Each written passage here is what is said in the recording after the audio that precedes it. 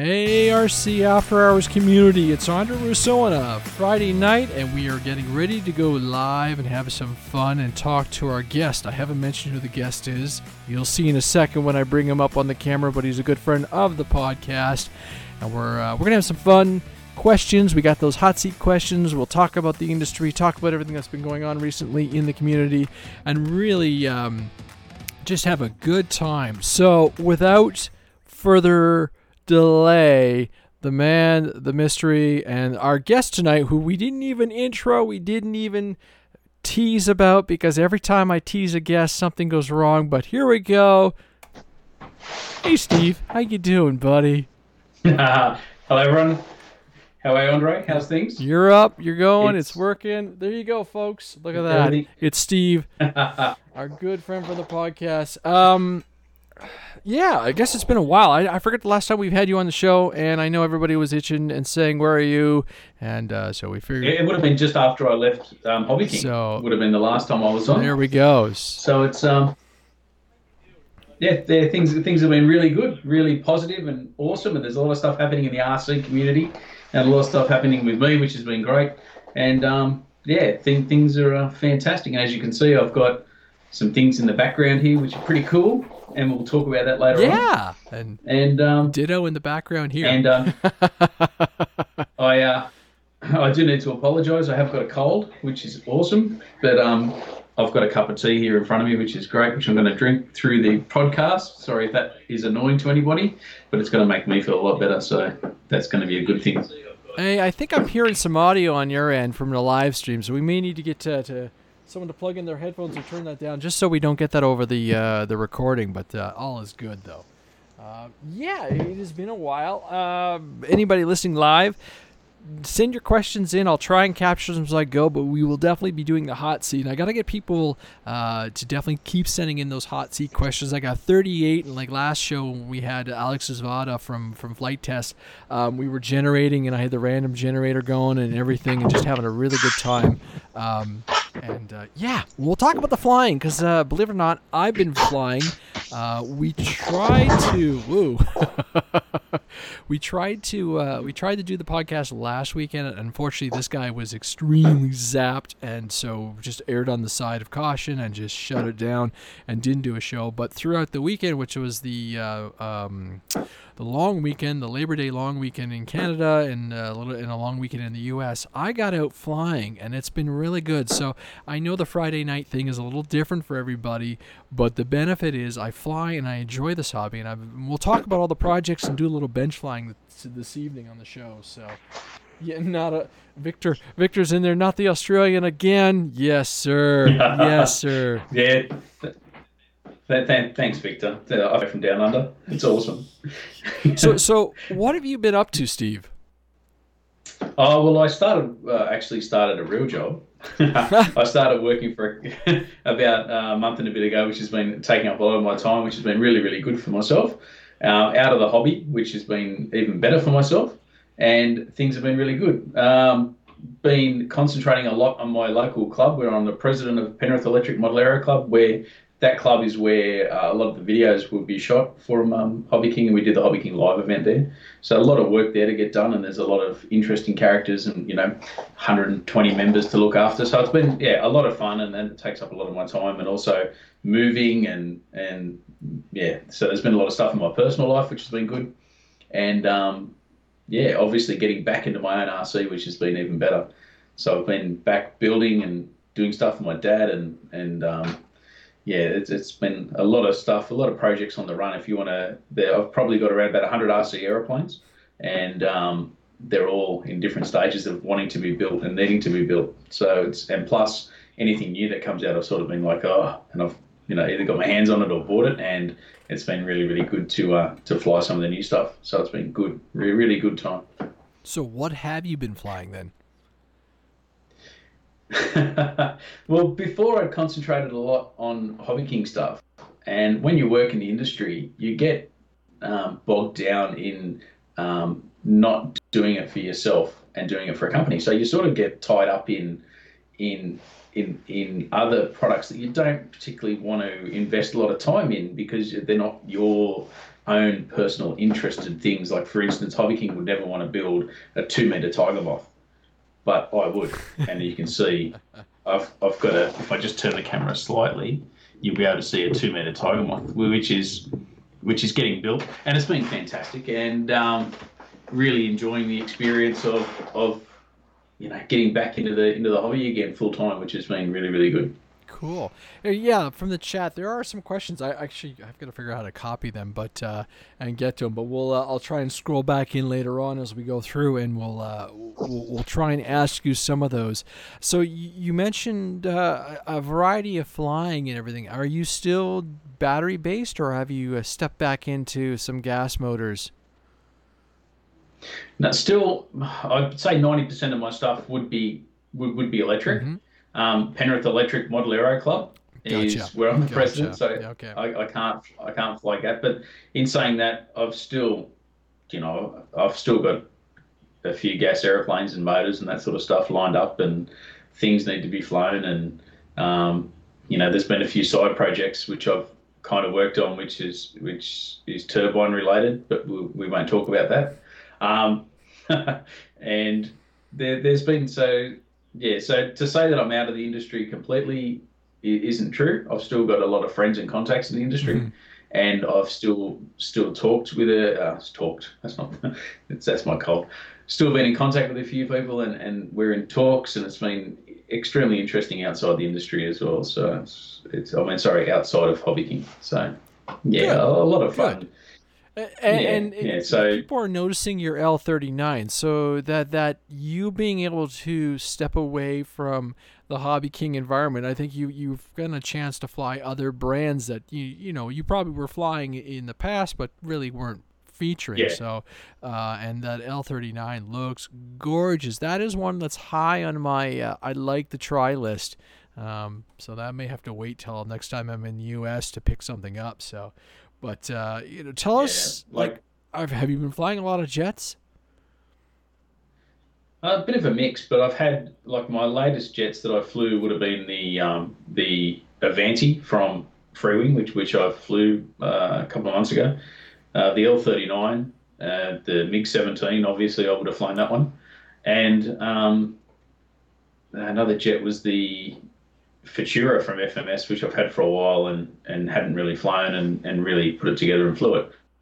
I was flying the 90mm Yak 130, but unfortunately I had I won't say a glitch in a radio. It was an issue with a battery adapter, and it rolled into the ground and smashed into about 40 bits.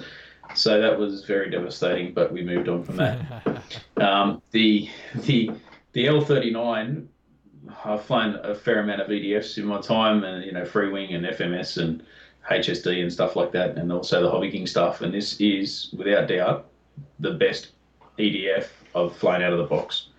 It is sensational. Put it together, and it takes about 5 seconds, and you get in the air, and it's. I did the maiden in fog, and it was pretty close. I had to fly it close and kept it flying nice and slow. And I was like, as soon as it got off the ground, I was like, oh, this thing's a keeper.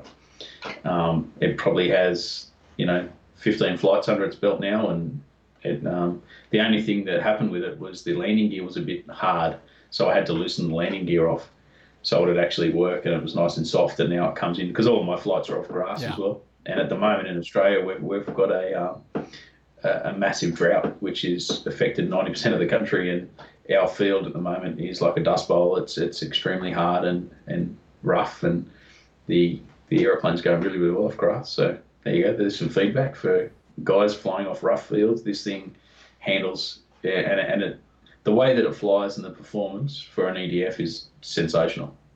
It's probably, I'd say, one of their best, and I've flown a fair few of the EDFs from Freewing, so it's a nice plane. Nice, it is. Definitely. And it's up there with my things I want to get list. But it's funny because I got my my FMS Yak behind me, man. Yeah. Make sure you get the camouflage one, the white one. Yeah. No. The camouflage one. That Russian one. But my one's it's definitely a special, because you can see on the stars, and that's factory. They came factory from. I got mine from RC Castle, mm-hmm. which is in Hong Kong, and you can see the stars, and they're actually further inboard. They should be closer to the yellow stripes, but for some reason this one So I must have a special. So thanks, Freewing. So it might have more power or something. I don't know. Maybe they knew it was for me. I Oh, don't that's know. good. That's good. Yeah. But you know, Yeah. No, I've been. It's funny because, like I said, changing the show up, so I'm free on the weekends to fly. I said let's go, and I pulled the my 6S 3300s out, and we'll talk about battery tech in a bit too. I started flying yeah, started flying that it's an FMS version 1 now of the Yak 130, and I for those who watched the video. Man, I was nervous. Woo! And I took off, and within 10 seconds, I just yelled, yeah, because this thing was locked, and I was like, cool. And, low yeah, rates, I haven't put her at a low rates. I haven't changed anything really crazy about it, and it flies really well, and I picked up those 3300 packs for the Avios Grand Tundra, and I'm like, I need something that's gonna fly with these packs, and this hmm thing is great. It's a really good jet.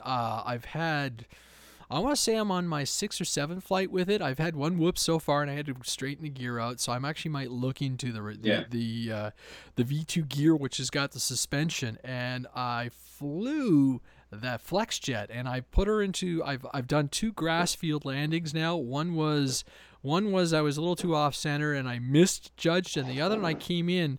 And I hit we were into a crosswind, and I tried to do a little correction, and it dipped a wing, so I just kind of leveled it off, and I landed in the field, and was really impressed just how much shock absorption, how much of a difference that makes to the aircraft versus the. But I tell you, like with the shock, you can take the yeah, grass, but the Yak really taught me to come in. I haven't had a lot of success with the the tricycle gear landing, and the Yak has made me really yeah. focus in, bringing it in smooth. But I should release a video. I haven't done it yet, and it's called Yak Gets Dirty. And boy, I was bad. I was just this numb mental state where I was like, whoops, I know exactly what I did. And I was coming in for approach, and you've seen the video. I'm coming in for approach. I'm Yeah, like, yeah, I'm not satisfied with this. I've got a camera on the plane, which is probably the worst thing you can do on a small EDF. And I turned yeah, and I boarded my landing, and I turned to the wind. So 1, I'm turning very sharp. 2, speed is down. 3, gear is down. 4, full flaps. And I put that poor plane into such a terrible stall. Flaps up, firewalled it, and I put her through 2 trees, and then I did land. I landed off the field, and that's when I wrinkled the gear. So I had to strip it all apart, foam tack the covers back in, and everything. It was a really good, really, really, yeah, really, really good. Kay, yeah. You Alman, definitely, go ahead. yeah, you definitely notice with jets that you need to fly them into the ground is the best way to say it. Yeah, But you definitely need to keep some airspeed up and just make sure that that flare is right at the last minute to get the yeah, nose wheel off yeah. and just general. But yeah, it's I think Freewing with their Hawk, with the BAE Hawk, with the Red Arrows one, Yes, they had the replacement hop up gear, so you could yes, change the yeah. landing gear, and that was a massive change. I've seen one of them at my club, and also the P38 Lightning, which I've had for a while now, but I've had the original gear, and I'm going to put the better or the upgraded suspension on that as well. And yeah, just that tiny little change. There's not much weight there either. It's a little bit, but with an EDF, you're sort of flying for 2.5, 3 minutes anyway, so a little bit more weight's not going to hurt Yeah, the performance yeah. too much. Yeah, my Freewing's got the Um, suspension mod as well, so I look forward to flying that one very soon too. I have not actually taken that. That one's due for its maiden. So, and I was so close on my A10, and I had an ESC let go on the ground. I have my ESCs here with me right now. I passed them off to my dad, and he did the swap. So they're going from 70 amp. What are those, Predators? And these are the Skywalkers from yeah, Hobbywing. These are the 80s, and I've got the controller card coming in. But anyhow, it looks like wet weather, so I'll stuff them into the A10 again and get that thing going, and I change it over to an XT90. So there's another aircraft I'm super excited now. When I flew the Flex, I was stunned at the video as how much space that plane covers in a very short time. And I've got some friends who fly the FlexJet as well, yeah, and just said, and they were stunned to say, man, you're covering a lot of ground. You can fly it in tighter. And I'm like, I don't know. On the 40C packs, I feel like I need to give that plane a little bit. I get it. I have to keep this power up, and I don't feel like I've got the power with the batteries I fly. But what I want to do is I want to take that plane out, and I want to fly with all 3 batteries I have. So I have the 6S 3300s 60C, and then the 45s, which are 40C, and then the 62s, which I've flown and proven, which are only 40. And I feel like on takeoff with the 40s, I really got to run it out. I got to use the full strip. So, it sounds like I need some 5000 60Cs. I don't know, right? Yeah.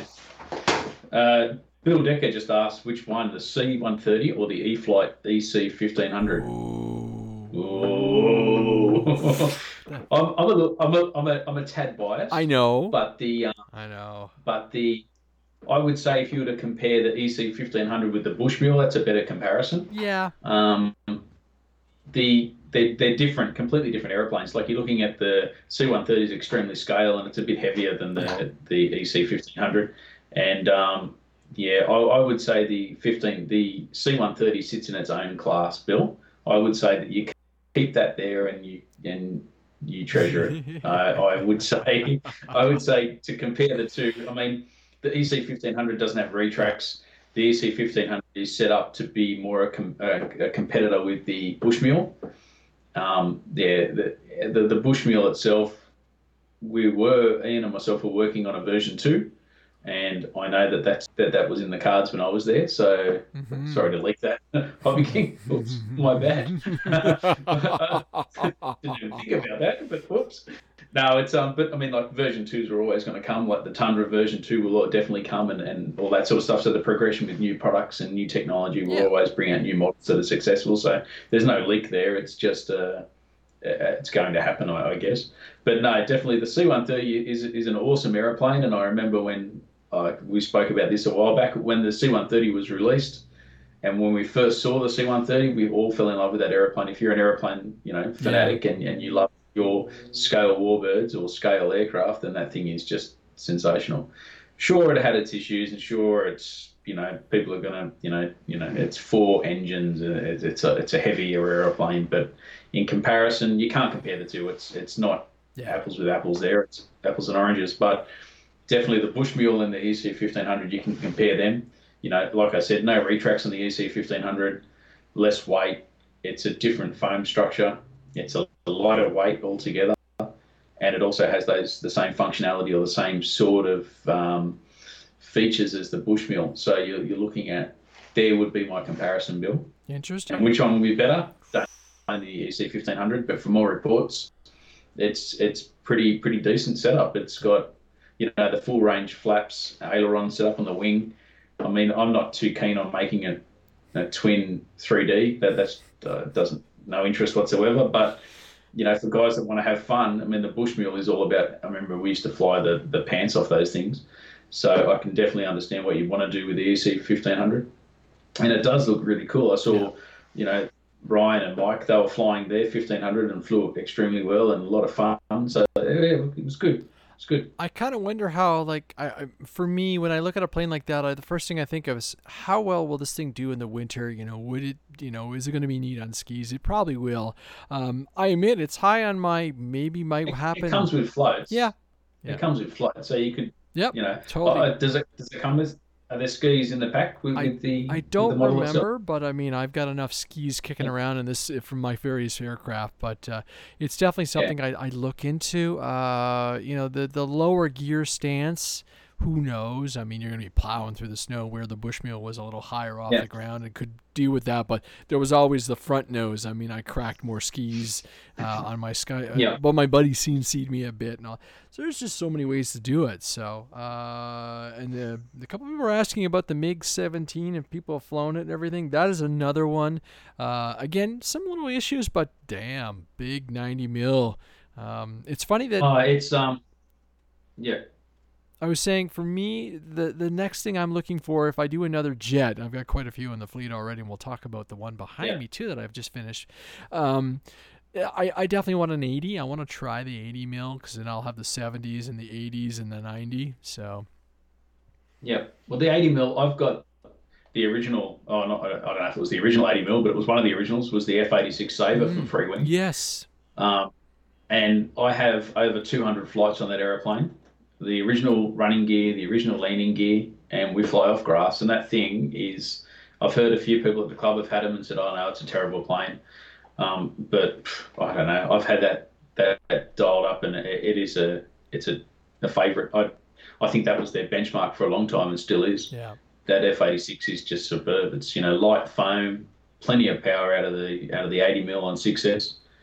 Battery space is a bit limited. You're sort of down to a 4,000. You might be able to squeeze a bigger, little bit battery, bigger battery in there depending on the build. But that is a really, really nice jet. So if anyone wants to get into other than the Avanti, if you want to get into a scale jet, then it'd be the F-86 or the L-39. I've also got the MiG-21, which I've had two of.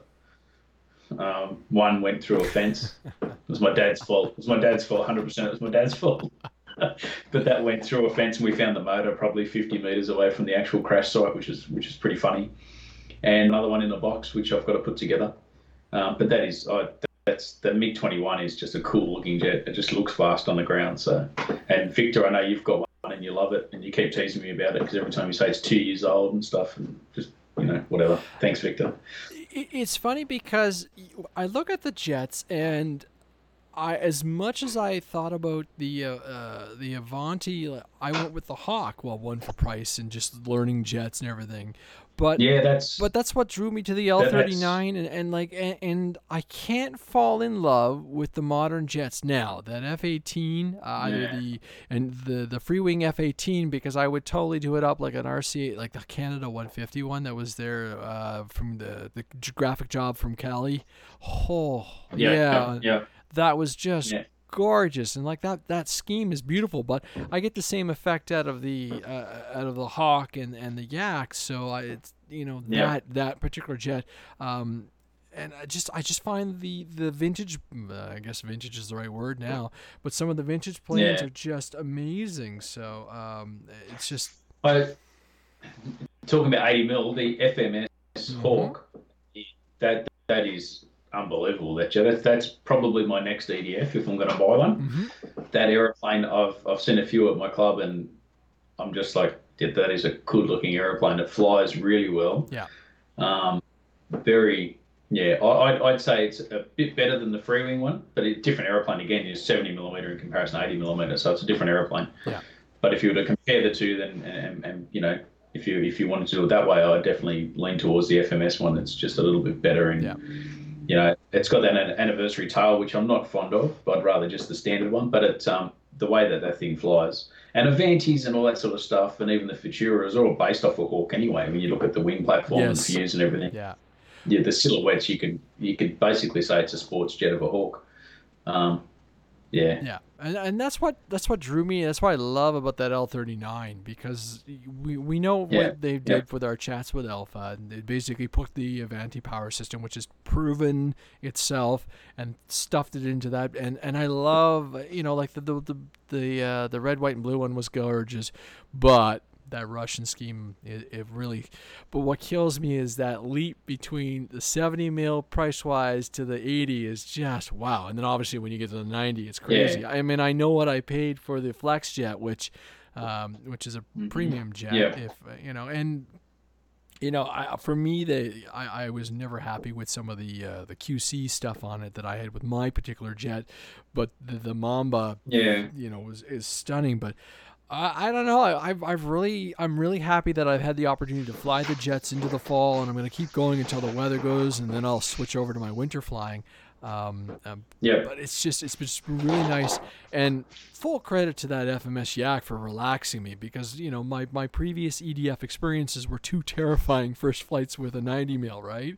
Putting the flex in the air, and this thing relaxed the heck out of me, and I've just enjoyed it. So I'm looking forward to the 70s eventually, and behind me, if anybody can see, is a I'll lean over.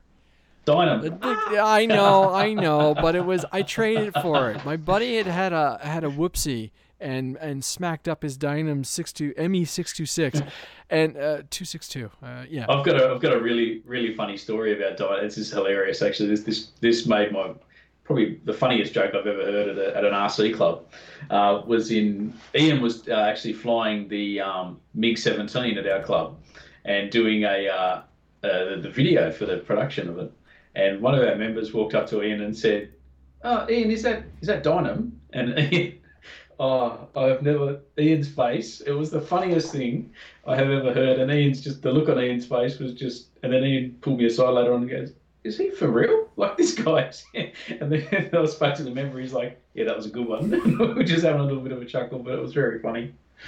I know. Anyway. I know, and it's only my second Dynam in my fleet, but it was one of those, unicorn planes where it's like I'll try it out. I got a wicked deal on it. Did a small trade, Yep. and I guess he pancaked it in, but foam tack works really well on the Dynam foam, and it came back together really quick. It's only a 4S plane, so I'm going to use a couple of my a couple of my 3300 packs to strap together for now, and then we'll go from there. And I'll try it out. If the winds are good on Saturday or Sunday, I'll put it up and try it, and I'll go from there. But But you must. Everything I hear is They're they're really good gliding planes. They got a good slope on them.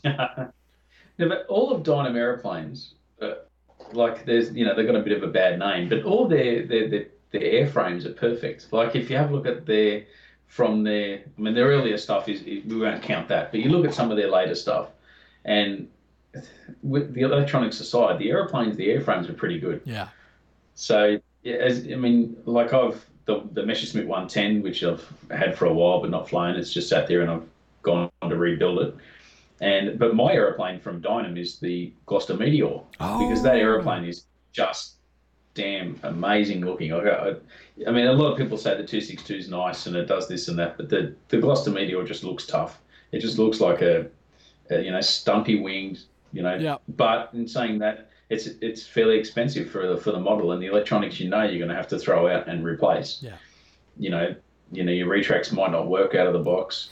The fans are going to sound pretty annoying, and you're going to have to fix them, and ESCs probably won't work and all that sort of stuff. But as far as the aeroplane goes, when I was at Hobby King, we had the Gloster Meteors on the list to get built, and Dynam released it, and so I scratched it and didn't build it because I saw the images and went, like, they've nailed the scale. Like it's fantastic. Like the outline of the airframe was perfect. It looked really good. They've done a good job with the nacelles, considering they can't be scaled because they're an EDF. Yeah. And then they released it, and I was like, they've Dynamed it. Wow, what have they done? But anyway, so in a way, I wish I would have kept going with it. But it's one of those things. But I do want to get my hands on one. So if anyone in Australia wants to sell one, let me know. And obviously, do what other guys have done and put better electronics, and then get it to fly properly. So that's my goal and intention with the 626. I'll put in either. It's only got a fan 70 mil 5 blade. I've got 6, and I can put a 12 in if I want. And just over time, I'm going to I'll fly it, and I'll go from there, and then I'll patch up the scratch marks and stuff like this, and just enjoy it, right? And it'll let me know if I want. And it was interesting because I had a conversation with someone else from the field who's got the free wing, and they're saying, like, yours doesn't need flaps. It comes in so nice. The free wing, you got to bring it in hot, and the biggest thing I was warned about was make sure the ESCs were in sync all the time, otherwise you'll put her into a death spray. Yeah. Well, that's a twin-engine aeroplane, like a twin-engine EDF. Like I've seen the SU-30 from, the SU-30 or the 27 or whatever you want to call it, from Freewing, and I've seen that come in on one engine, and it doesn't come in on one engine. It comes in hard towards the ground, really hard. And there was actually a funny, I think we spoke about this before with Ian. He had about 4 or 5 of these things, and every time I saw him, he was like, "No, I've just rebuilt it. I've repainted it." And it was just a new airframe. He had so many of them. He smacked so many in the ground. It was hilarious. But that was a running joke with the Freewing SU-2030. That's sort of the 30. So, sorry, I'm just reading some of the comments. Yeah, me too. So Rick Collins says, "Are you saying I shouldn't get into jets because they get expensive?" Yes and no. Jets can go off the. Yeah, It's funny. like The Jets. The problem, not a problem with the Jets, because when you fly them, they are freaking rewarding as hell. I mean, it's just it's 3 minutes of terror. But the problem is, you need the batteries, you need the chargers. All yeah, that stuff yeah. has to be stepped up. 6S is just mind-boggling expensive for what they are. Yeah. And like the first thing that But happened. no, you're right. You do need to step. A lot of guys, I've seen a few guys on Facebook chats and stuff like that talking about they've crashed their new F-18 and that sort of stuff, but it's their third aeroplane or something like that. Mm, And these guys are flying way outside of their limits. And I'm not talking about stuff that happens, like, I mean, crashes happen and aeroplanes do, yes. do not function the way that you want it to. But I've seen a lot go in, and the havoc, and I've just noticed recently there's been a lot of EDF crashes. Yep. And I would put it down to a couple of things, but the biggest thing I'll put it down to is obviously, you can't trust the people that manufacture these planes, because it's like saying you trust someone who, builds a new car. You've got to have a responsibility where you set the aeroplane up to, what am I trying to say? If you were to go and buy a brand new Cessna and you were going to fly a full-size aeroplane, you would check over that thing with a fine-tooth comb, because you're going to fly it yourself and possibly kill yourself if you crash. And it's the same as with a plug-and-fly aeroplane, is that we rely on these factories and the companies to, to make sure that these things are glued together, put together properly. We don't go over all the minute little things like the servos, and we should. And that comes with experience. And you see a lot of guys, that are sure, and I think I said this on one of the Facebook chat sites, was that sure, like fast jets get, they get the girls, so you want to be able to fly them, but you need to build up to it. You got to learn to walk before you can run. And a lot of guys just go like F-14 Tomcat. I remember Top Gun. I'm going to go and get it and fly it. Man, that thing is not a first EDF jet. No. Like, you're going to put it in. Yeah, it's going to crack. You're going to waste, a lot of money. And you're going to dent your pride, and you're probably never going to want to fly a jet again. So we need to understand that you need to work up with these things, and that comes with the cost of the product as well. Like, you don't want to go and spend and outlay a lot of money on an aeroplane which is not going to come back. So you build up to these aeroplanes. Like someone put up there, Rick Collins put up there about the flight test Vigan. Mm-hmm. Gee, you've got one. Yeah, hey, I do. It's on the list. And that's a perfect example of a beginner EDF. Extremely light wing loading, flies very well, different type of powers. You can run it on 4S, so it's cheap, but then you can put it on 6S later on, and you can change the fan out, whatever you want to do. Yeah. So there's options there as well. But definitely work your way up to buying an F-18 or even a MiG-17. Or, you know what? The Durafly Vampire. Beautiful, well-mannered, and that is 4S. That's a 4S jet, and start there. There are some 3S jets, but I don't think you get the opportunity to fly them correctly. No, no, you're right. You're 100% right. That airframe has been around for a long time. I remember when Scott was a Hobby King. That's how long ago that was. And that aeroplane has been through some, reincarnations with the different schemes. But the original one, and it goes, when you build it properly and straight, because you need to remember that you've got, flying surfaces that are all glued together. But once you have that thing set up, it is amazing to fly. You can fly that so slow, and the wing loading is so light. And I've seen a few at the club fly, and guys are like, oh, this is a horrendous aeroplane to fly. It's like, you set it up right, and it is perfect. Yeah. It is, and that with all the RC planes, but that one in particular, you're right. That the Vampire is, I've seen that thing on 6S with a 3300 screaming around the sky, and then the wings just going, oh my god! Yeah, and I've flown it with an 1800 4S. Yeah, because it was the only pack I put it in by mistake, and I flew it, and it was so slow, and it was unbelievable how slow you can make that thing fly. So yeah, definitely a nice, and it is still. Someone just asked, the Vampire. Yeah, it's been going for a long time, and no doubt the guys at HK and we'll definitely bring it back out, or have new designs and changes on that aeroplane, because it is a very, very it's been a very successful aeroplane for them, so it will continue to evolve. Yep. I could. There are Sorry. Someone's brought up the Arrows I think the Arrows jet. Maybe Mm-hmm. Victor said something about the Arrows jet. Yeah, yeah. The Marlin, the RC Marlin. That's a 64 mil jet, isn't it? The Yes, it new one, is. Yes, it or is. new sort of one. And that's just another Avanti or Futura. Yeah, it's just a smaller version of that. So, the big 90 mil Avanti or the turbine Avantis all fly well. So Yeah, yeah. they'll Simple continue to fly 64. well down to 50 mil. Yeah, simple 64 millimeter jet. Yeah, yeah, It's just there are many ways to come in. Even those the smaller ones from Freewing. The what was it? The 51, the P15. Sorry, the P15 is really good, stable. yeah. It's a That wing. is a nice It's a wing. airplane. It's an EDF wing. I It's nice. Because I packed mine they in, did but a 50 mil. They did a 50 mil Thunderjet as well, didn't they? Like, no, not a Thunderjet, a Thunder yeah, Chief, maybe. 64 millimeter, and good, but limited on its Is that reflexes, limited on its control reflexes, but it was pretty decent. So someone? So I just got a note through the door. Oh yeah, my dad wants me to talk about the Skyhawks. Skyhawk. Go away, Barry. Well, Yeah, so I had the 80 mil Skyhawks from Freewing. okay. One of my club members put two in, so he crashed two, and I've paid $150 Australian for both of them, Ah. and which is worth around about $13 US. Um, You're on Canadian money par there, yeah.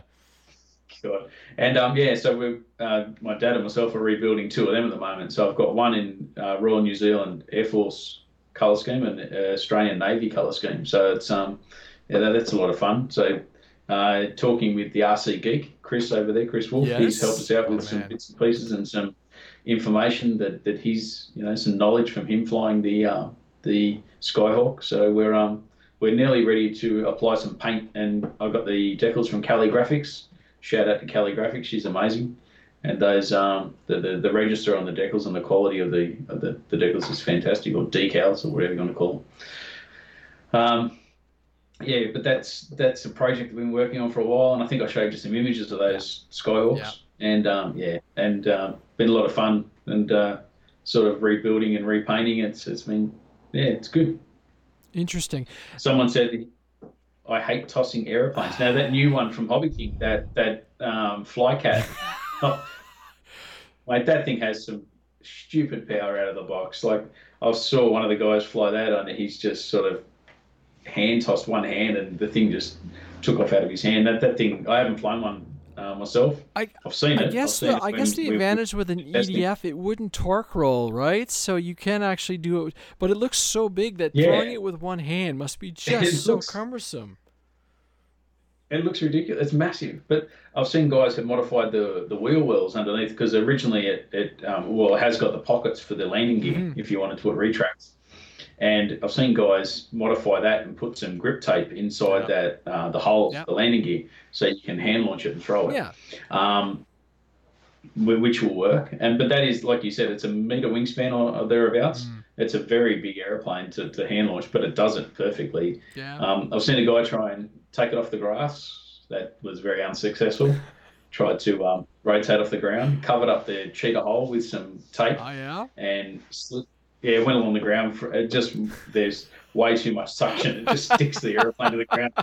So if you want to drive an EDF on the ground, I suggest you do that. Oh. So it's pretty funny. But yeah, it's a really really nice stable airplane at all speed. I mean, yeah, that's a cool jet too. Like definitely a beginner jet, for sure. That one. Yeah, Forgot to talk about I it. looked at it's one of those ones that it's funny. I've been so anti-shipping this in the last couple of weeks, so I haven't really looked at. Yeah, I have yeah, like, but the cardinal rule is I'm not allowed purchasing anything in September until closer to my birthday. Otherwise, I get lynched.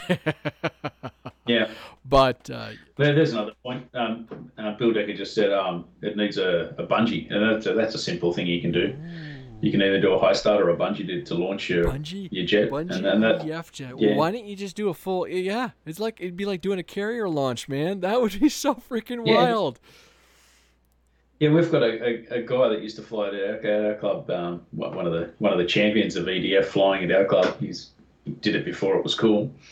he used to he had a little it was, I think, made by Alpha Models or something, or something like that. Anyway, it was a little Skyhawk painted up in Israeli colours, and he used to launch that thing with a bungee, and I'm sure the bungee was probably 10 times the amount of power that it needed, and the speed, the way this thing used to take off.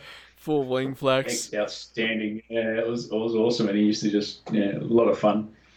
But yeah, the silver aeroplane in the background is that's actually my dad's Tiger Moth. It's 2 meter wingspan, made by Green's Models, and that thing is just, yeah, it's coming along. It's been probably, I think it's been made for about, oh, I don't know, a few years now. Nice. It's been in and out of, but there's so much detail. I'll show you later. Actually, the cockpit is just, it's well worth it to have a look at it.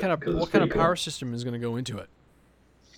That'll be an electric 63 mil. It'll run on 6S with a big, nice big prop on the front. Yeah. It's it's a nice, plenty of wing area. It's huge, See, but the airplane's massive. See, that's, if I had the capacity to get something like that to the field, that's what I would do. Completely stupid, but just gorgeous. Yeah. And it's not going to go fast, but it's going to be super big and beautiful to watch through the air.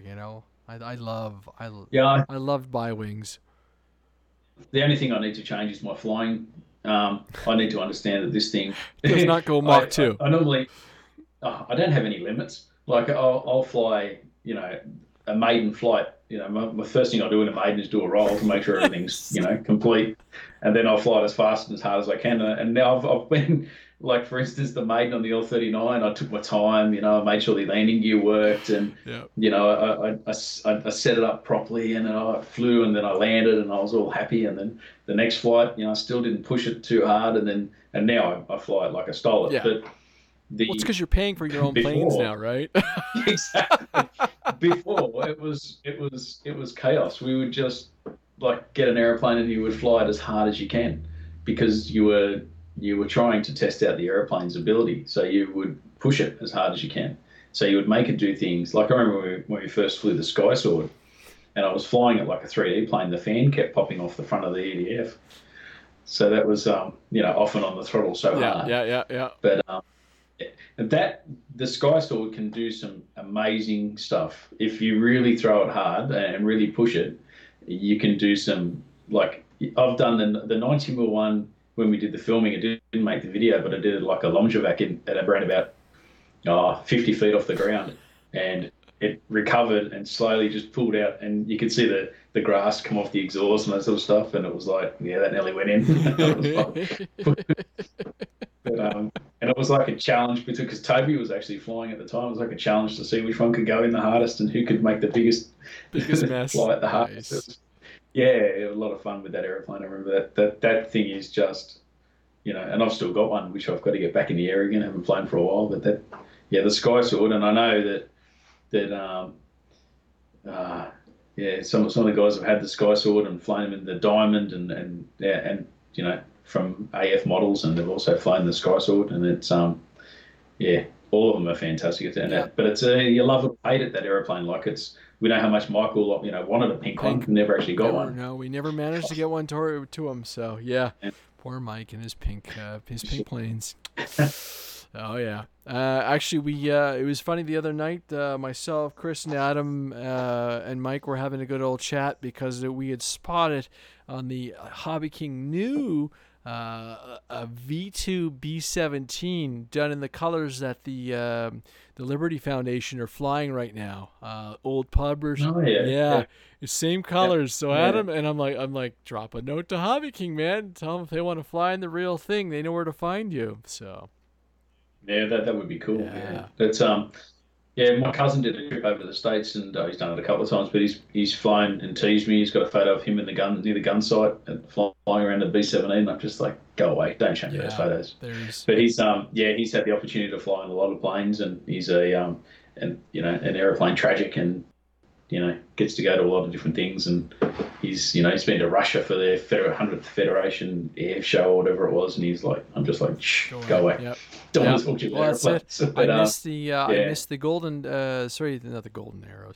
The red arrows were here in Ottawa, and I missed them because I was having a really bad day. I missed that show. But one of our friends, Dave Rayner, he works security at Pearson International in Toronto. He's got a shot where he's standing in front of the darn planes. I'm like, But I'll like I said, if the weather's good this weekend, I'll get I'll get the Hawk out, and I just got to set up my radio. That's the last thing I need to do. Put some rates in there so she's tame and go for it. Because now that I've flown this guy and that other one, and yeah, I'll try maiden that one as well. I'm trying to not let my maidens wait a whole year after I've acquired the airplane. I'm trying to be good and fly the things I get. So I've got the Black Horse Heinkel 111. The World War II, like the Luftwaffe, the known stereotype bomber. Mm-hmm. I've got that airplane. I've had it for 4 years, probably more, and it's been at that state of all I need to do is to solder up the connections to put the battery in, and bolt it together and go and fly it. And it's been sitting there and waiting. And my dad reminds me that it's there, and I'm just like, yeah, I know, and it's just sitting there. Everything's ready to go. Everything's built, and all I need to do is just make it work. And I'm like, eventually, it's on my list. It's on my to-do list. I sold planes. I actually sold three. I got rid of 3 airplanes last week, which was kind of weird. I wasn't.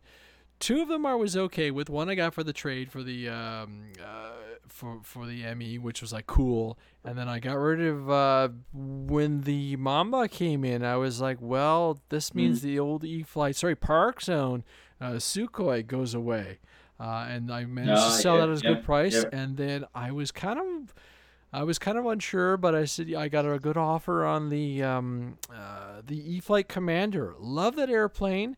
But after I flew, honestly, after I flew the Mamba, I was like, okay, certain planes which take, and the Commander is a beautiful plane, but took up a considerable amount of space. I mean, basically, it's a fixed gear Spitfire as far as I'm concerned.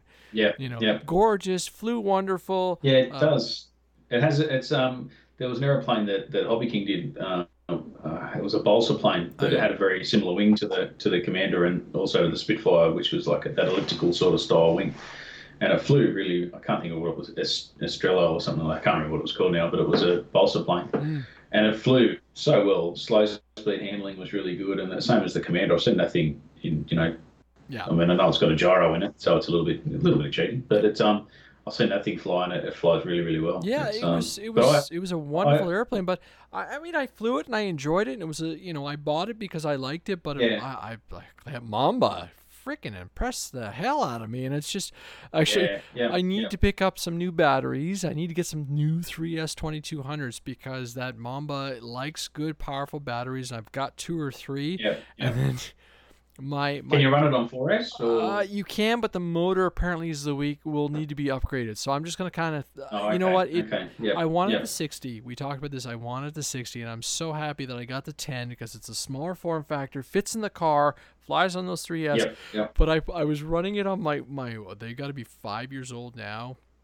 My old A-Specs, and I took off, and my buddy was going to do chase, and I took off, and I was like, oh, this is leggy. This is really bad. And I'm like, I'm like, bring it in, change the pack. It's amazing. Yeah. I did I had the E-Flight Mule, the M7. Yep. And I got that plane, set it up, took off, and instantly I was bored. And I just, some planes do it for you and some don't.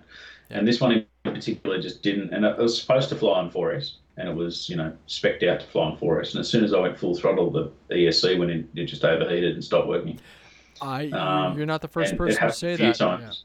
Yeah, and I was like, what the hell? I mean, the aeroplane itself, the design and the fuselage and the wing and everything flew really well. Like, there was no problems at all, and it settled down nice and did everything you need to do. But the aeroplane itself just, I don't know. I was very bored as soon as I took off, and it shouldn't. It shouldn't. It does everything you need to do, but it was a very benign aeroplane. I just felt the word vanilla come to mind. And So I moved it that. I had moved some that one on technical pretty issues as quick. well, right? It had some fit and finish Yeah, issues. yeah, yeah. It did. I mean, like the hardware and stuff like that was a little bit meh, and there were a few things that were, could have been done for an aeroplane that was built, 2 years ago. The technology just seemed old school. Mm. Um, Mm. which is fine because it's but the wing connectors and that sort of stuff, which every aeroplane needs to have, especially if you're going to take the wings off and on, Yeah. especially in this day. Like it's all good to say, oh, you buy part, but they make life so much easier when you need to take the wings off and on. But I mean, it did come with a lot of things, like it come with the skis and Yeah.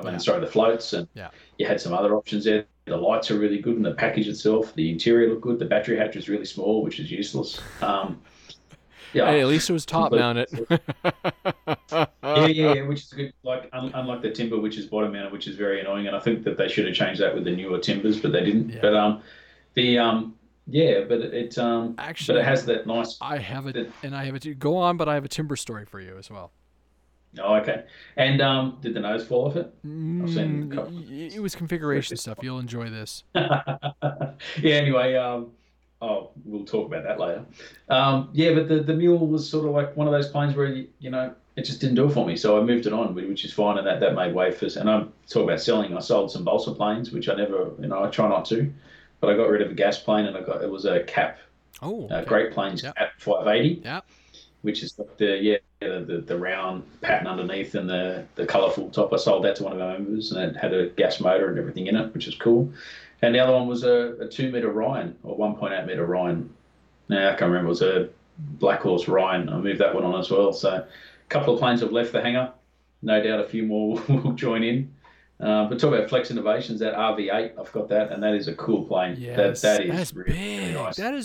That surprised me just how big that Yeah, airplane was, and like I said, I'm happy they didn't have the 60, the Mamba 60 there because I would have. yeah, I saw it, but they didn't have it for retail, and I would have picked that up. And then they have the 70, which is yeah, the build up one. It looks yep. gorgeous. It's got like Yeah, no, and I'm like going, do I have the servos and all this stuff? And they didn't have it there, but the color and everything. Yeah, there's the no, Flex is doing well, and they had that that weird hover vehicle that they just came out with. yeah, but I think that was to no, E-flite had that VTOL whatever plane that was as well, which is kind of a gimmicky sort of thing. Mm, But I think it's one of those planes where you're an RC guy and you want to just have fun and enjoy the hobby. That's what they're about. They're mm, not necessarily a full on RC plane. They're more just to yeah, put in the car. You're flying around. You have a bit of fun with it. It's similar to a Radian, like that thing. You can just fly it and enjoy it. yeah, Like yeah. it's not necessarily the best quality. It's not necessarily, but it It's functions a and it different does everything in flying. it Yeah, to do. yeah. Yeah, completely different. It's not, yeah, but it's So then, asking you a question then right now is, what impresses you right here, right now? If you had, money in your hand to burn, what would Steve go out and buy today? oh, Mm. what would I throw my money away on?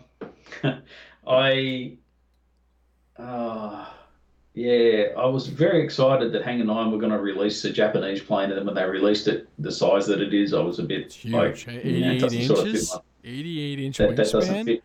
fit. Yeah, I do like the Japanese planes, and I regret I had ESM was a company years ago that used to make composite airplanes, and I had the Oscar, no, the Raiden, which is the stumpy looking Japanese plane, and I was hoping it was going to be something like that sort of would fit around the 20-30 cc size, but it wasn't. It's obviously a big airplane, which is fine. I mean, and Yeah, and mate, kudos to those guys to bring out an airplane that big and try and sell it. I mean, that's a big risk. It's a big airplane. It's an expensive airplane.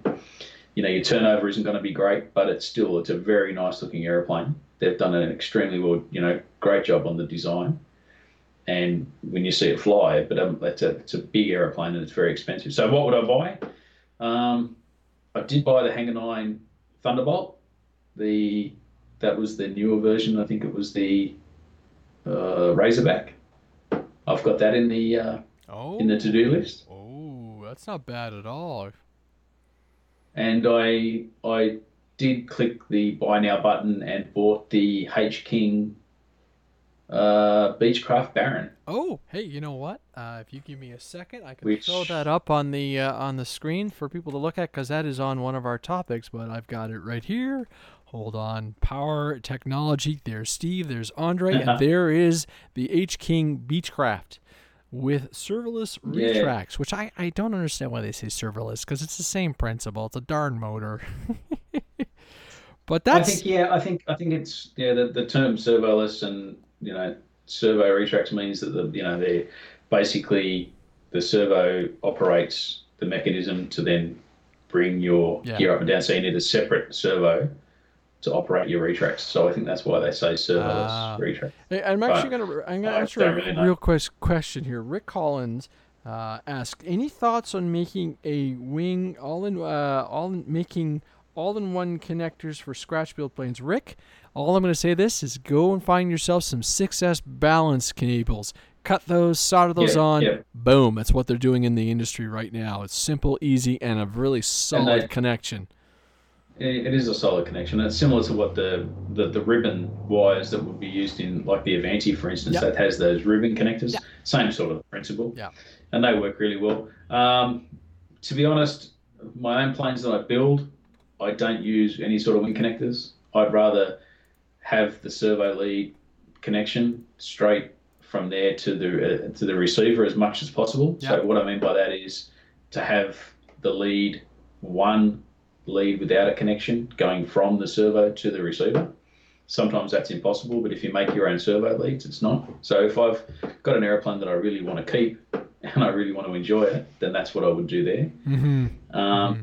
Wing connectors are okay, but it also leads to, you have a connection on either side of the wing connector plus the wing connector. So you're looking at three joints there, three joints that can fail. Yeah. So it's kind Corrosion of, and all that other jazz.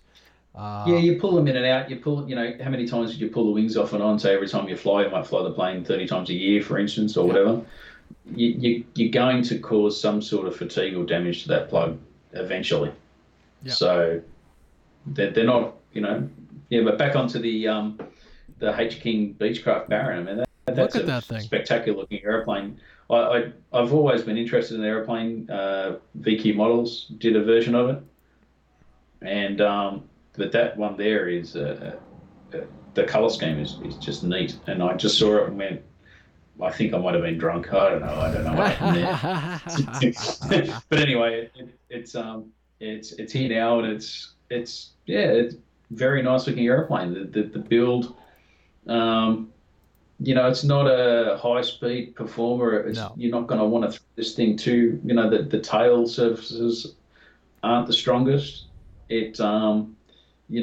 in saying that, they don't need to be. It's not designed to be a rocket. It's designed to be a nice, civilian aeroplane that flies. Not many of these, unless you're at an air show at Oshkosh, are going to do a loop or a roll. So these airplanes are designed to do some nice flying. And the undercarriage is pretty solid. The build itself is pretty solid. Would I have a gas engine in this airplane? Probably not. No. The vibration would probably shake it to bits. But an electric setup with a dual setup, which less vibration and that sort of stuff, would be What kind perfect. of? Well, they're suggesting 800 watt motors. So what is that like? I've got the 42 millimeter SK3 motor, Okay, which is gotcha. Yeah. around about 700 kV, I think. Yeah. And that'll spin that's overpowered, to be honest. That'll probably 12 be. by 7 prop. That seems huge for this thing. But if you got the room, I Yeah. guess. Well, it's a 6-inch prop Yeah. top to deck. Yeah. Well, three blader. It's a lot. Yeah, I'm probably gonna run master air screws. Yes. Just counter. Yep. Yep, and yeah, just everything else will be just standard size servos. So yeah, but it's not a cheap model, and it's not the setup's going to be fairly it's a. But in saying that, go back to the Bolsa kits, the Hangar 9 model that I got the Thunderbolt. I would $1,000 plane pers- easily, right? when you set it up, yeah, it is, yeah. But I would not run a gas motor in that plane. No. That airframe will just be shaken to bits. Yeah. Like I don't like the airframe. It's built very light. It's very lightweight. Yeah. So an electric setup is perfect. Nice. Sure, you can run a gas motor in it, but you'd have to run over every single joint and every single you'd have to re-glue everything again. I wouldn't be confident to fly it on a gas motor, to be honest. I would fly that on electric setup and, less vibration. I mean, gas motors are pretty, they can shake the airframe a fair amount, startups and so, yeah, I mean, a lot of guys will, probably, say that that's not the case and, Hang 9 models are perfect and they're designed for gas motors. But that one there in particular, that Thunderbolt, if you were going to put a gas motor in it, you would have to go over the whole airframe. It's very, very lightweight and even reinforce certain bits and pieces. But yeah, no, you're right. It's an expensive model, and the models are expensive now. Yes. There's no cheap. Yeah. It doesn't matter if you look at foam. Like the RV8, I think is what's that, 600 US at the moment? I think so. Somewhere I around. think so. And it was on the outer curve. Well, even my FlexJet was on the outer edge of what I was comfortable with bringing back, right? But that RV8 is massive. Like it's a big lump of foam. Like it's a really big. Like I've got the T28, the E-flite one, and they're roughly the same size. But that just so big. It's just massive. And hanger rash, Just you're looking at it. walking. Yep. Oh, you move it around. It's just like, I'm going to hit a doorway. I'm going to do this. It's just a really big airplane. It's a big chunk of foam, but it flies perfect. And then from Hobby King, something that caught us off guard almost was that Cessna, that TTX EPO. Yeah. It's funny because I actually had an opportunity. I was online and I mentioned something, and Toby had come back with a response, and I said, "Hey, well, I've got you here. Why is this air? Sorry, I whacked my microphone. Why is this plane not a Durafly? This should have been a Durafly." And he told me, he says, from a QC quality, it was very close. Obviously, it wasn't developed in house, but he said the color code between the plastic cowling and the foam was off just enough that they didn't want it, that it wasn't worthy of being a Durafly. But talk about, that would have been a gorgeous Durafly as far as I was concerned. Well, yeah, but with Avios and Durafly, the way that works and always has worked, if there's another manufacturer who would be able to sell that product somewhere else, then they Boom. don't. Okay, exclusivity, won't. it's gone. Yeah. No, that's true. Sky Sword is a perfect example of that product. So basically, H King. But in saying that, H King's quality is definitely risen. Mm-hmm. Ian really took that brand to the next level. It was a mediocre brand, and it was sort of worked, and the functionality and price was right. But then Ian sort of really boosted that product up. He turned H King around. Like it was, and you could nearly say that the product, or you could say that the product is compared with Durafly in quality. Very cool. They're not that far behind it. Yeah, and it's a testament to Ian's work with H King for sure, because he did a lot of work trying to get that brand to work well, and had some roadblocks there as well. Like it's hard with the Chinese market. So you've there was a lot of, I mean, there was an aeroplane which they brought out, the Cessna. It was called I think it had written 188 on the top of the wing, which is a different model altogether, Cessna. So the 188 is the it's like an ag flyer, agricultural flyer, the 188. Okay. And their 188 was the 182. So then they fixed the sticker and fixed it. Excuse me. They fixed the sticker on it and turned it into a 182. So yeah, very challenging.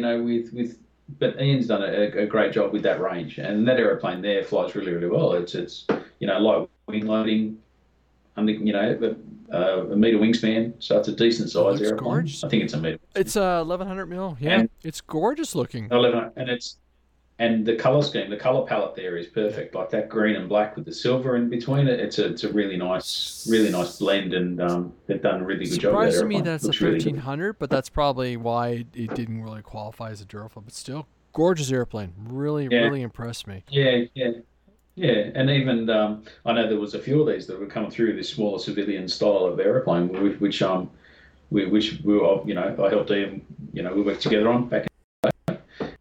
And some nice airplanes to come through from Hobby King. So that one did sneak up on, I think it snuck up on Ian as well.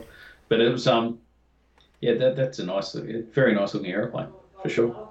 Yeah. So, and I'm just showing real quickly the earlier we were talking about the KI-43 Oscar 88-inch wingspan monster airplane. Yeah, that's and I've got some big airplanes. Don't get me wrong, and but it's if you were to compare that with the price of Seagull, for instance, yeah, or there's a huge price difference. Like that, the Fokker D7 that they brought out, which Mm-hmm. was Yeah. like like a very, very nice aeroplane and flew beautifully, and you could set that up on anything you wanted to, gas or electric or any of that sort of stuff. But it was a fantastic, very big aeroplane, very, extremely well designed, flew, to every envelope you could push through it. And yeah, but that aeroplane there, like the Japanese, that I don't know, some you love or hate the Japanese, the Axis airplanes don't sell as well as the Allied aircraft. Yeah. So you really need to pick your market there. But that airplane there it just Beautiful. looks Yeah. mean, it looks fast, and it's a very attractive airplane. The color scheme, I didn't think that they would go with that color scheme because it is a very it's a unique color scheme. Good. And yeah, but it really shows up well, like in the videos and stuff. The way that thing flies is very neat.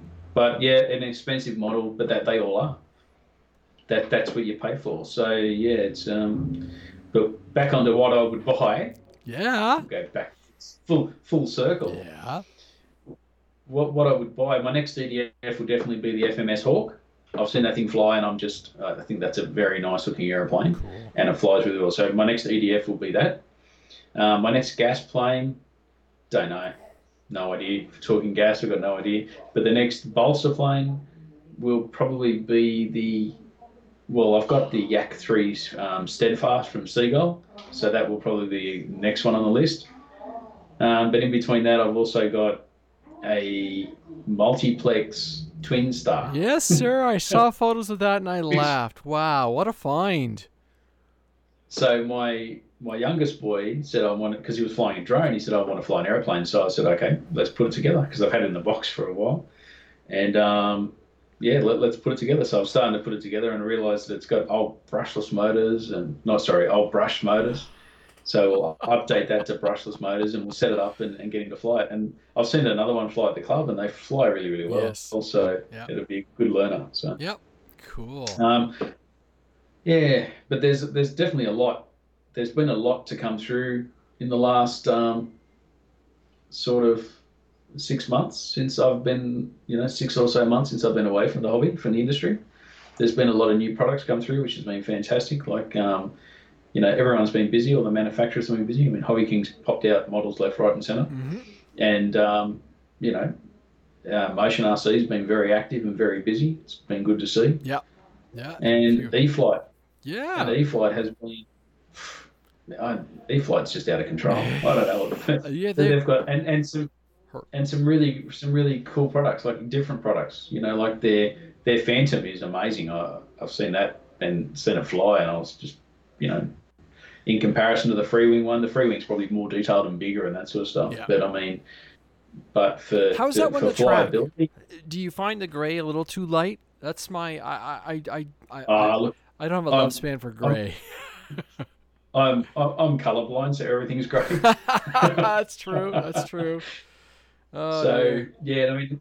yeah, when you fly, I don't know, like I've flown down to the a small rifle which was an extremely fast airplane to to some of the bigger EDFs and actually the MiG 17, which was a bit of a challenge when we first flew that. I remember when Ian first flew it, and that camouflage sort of got him because it was the wrong way around, and he was like, "Oh well," and then he was like, "No, I'm back." So our orientation was a little bit, but yeah, we've got mountains and at our field that sort of when you fly really low and fast, if you've got a camouflaged airplane, it just blends into the hills, Yes. and you're kind of like, Yes. "Oh no, it's gone," and then it pops back up again. You're like, "Oh, there it Yeah. is." We got the trees when I come in uh, for final, and I lost the commander in the yep, fall yeah. because the canopy is all red, right? The tree can't background's all red, and the commander literally went whoosh, gone. And I'm like, oh, Disappeared. Yeah, on yeah, final. yeah. Yeah. But what Bill Decker giant scale? Yeah, I've got a big Red Baron. Well, Red Baron, a Fokker triplane. Where is it? In the shed Yeah. somewhere. I don't know. It it's there's plenty. There's probably about another 50 airplane in front of that when I finally get to do it. The tiger moth is sort of needs to get done first. Yeah. That's and that is. I'll show you. The tiger moth. It needs to do some justice. So I'll just pull some parts away here so I can get to it. The seats are sort of things are falling off it. I'm going to do this. I'll be back. Oh no! Now you're committed. I've lost my sound. Yeah. Oh, Yeah, that's it. Look at that thing. That is gorgeous. So, again, what's the manufacturer for that? This was made by Greens Models. Okay, look at so And I'm gonna go along with the audio end of it too. So this thing is a huge wingspan, 2 and I'll meters. just if I can just get it in there. Yep. There we go. Look at the detail. see. Look at that. Will the control surfaces react like the joystick, the control joystick? No. Too much effort. No. Keeping it simple. It's just to keep it. It's huge, like it's ridiculous, and it's taken a long time to pull it apart and to. Hang on a second, I've just got to swing it around so I don't hit anything. Yeah, and it is. Wow. Yeah, and you can see up the top here, it's got. If I turn it this way, it's got all the fuel lines and everything and that sort of stuff, which is Details. Yeah. It's very cool, and I'm just going to lean over again if I can not break anything. That's huge. And I'll bring my microphone in because I just pulled my microphone off the desk. That was that big bang that you heard. There we go, we're back. Oh, that looks gorgeous. You know what? So something like that would probably convince me that I want to do, balsa, and I'll just look at that. Oh, Look at that. The wings. So that's interesting. So for those who can't see this because they're listening to the podcast. So the wings, Steve has. So the wings it's a 2 meter plane. So the wings are in half, but the upper half and the lower half are joined together still. So. Yeah. So there's. Sorry, I just had a massive crash in my microphone. Oh. So that's the. So there's two wings and it's joint in the center. Okay. And you probably can't see it in there. Oh, but if you're seeing it. And just in there, how am I going to do this? I might just have to swing it around so you can't see me for a second. And if I swing that part, I see all the cable rigging and everything. Yeah.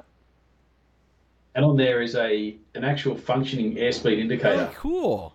Don't know if you can see that on top of that. Just in there, and it actually works. So it actually functions as a true airspeed Look at that. indicator. So just that's a little catch in the wind, and it just moves around.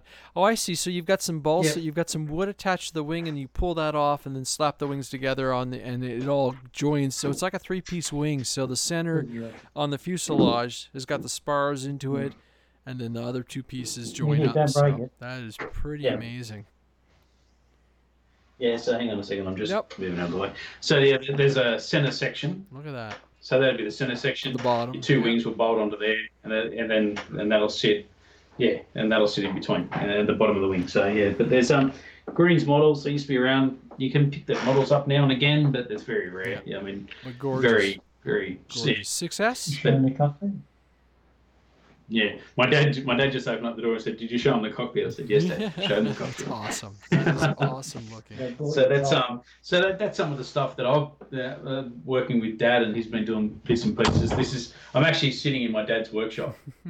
So if you have a look around, there's so many things in here. It's like it's a spare room in my dad's house, and it's got plenty of things in here. It's amazing. It's heaps of stuff in here.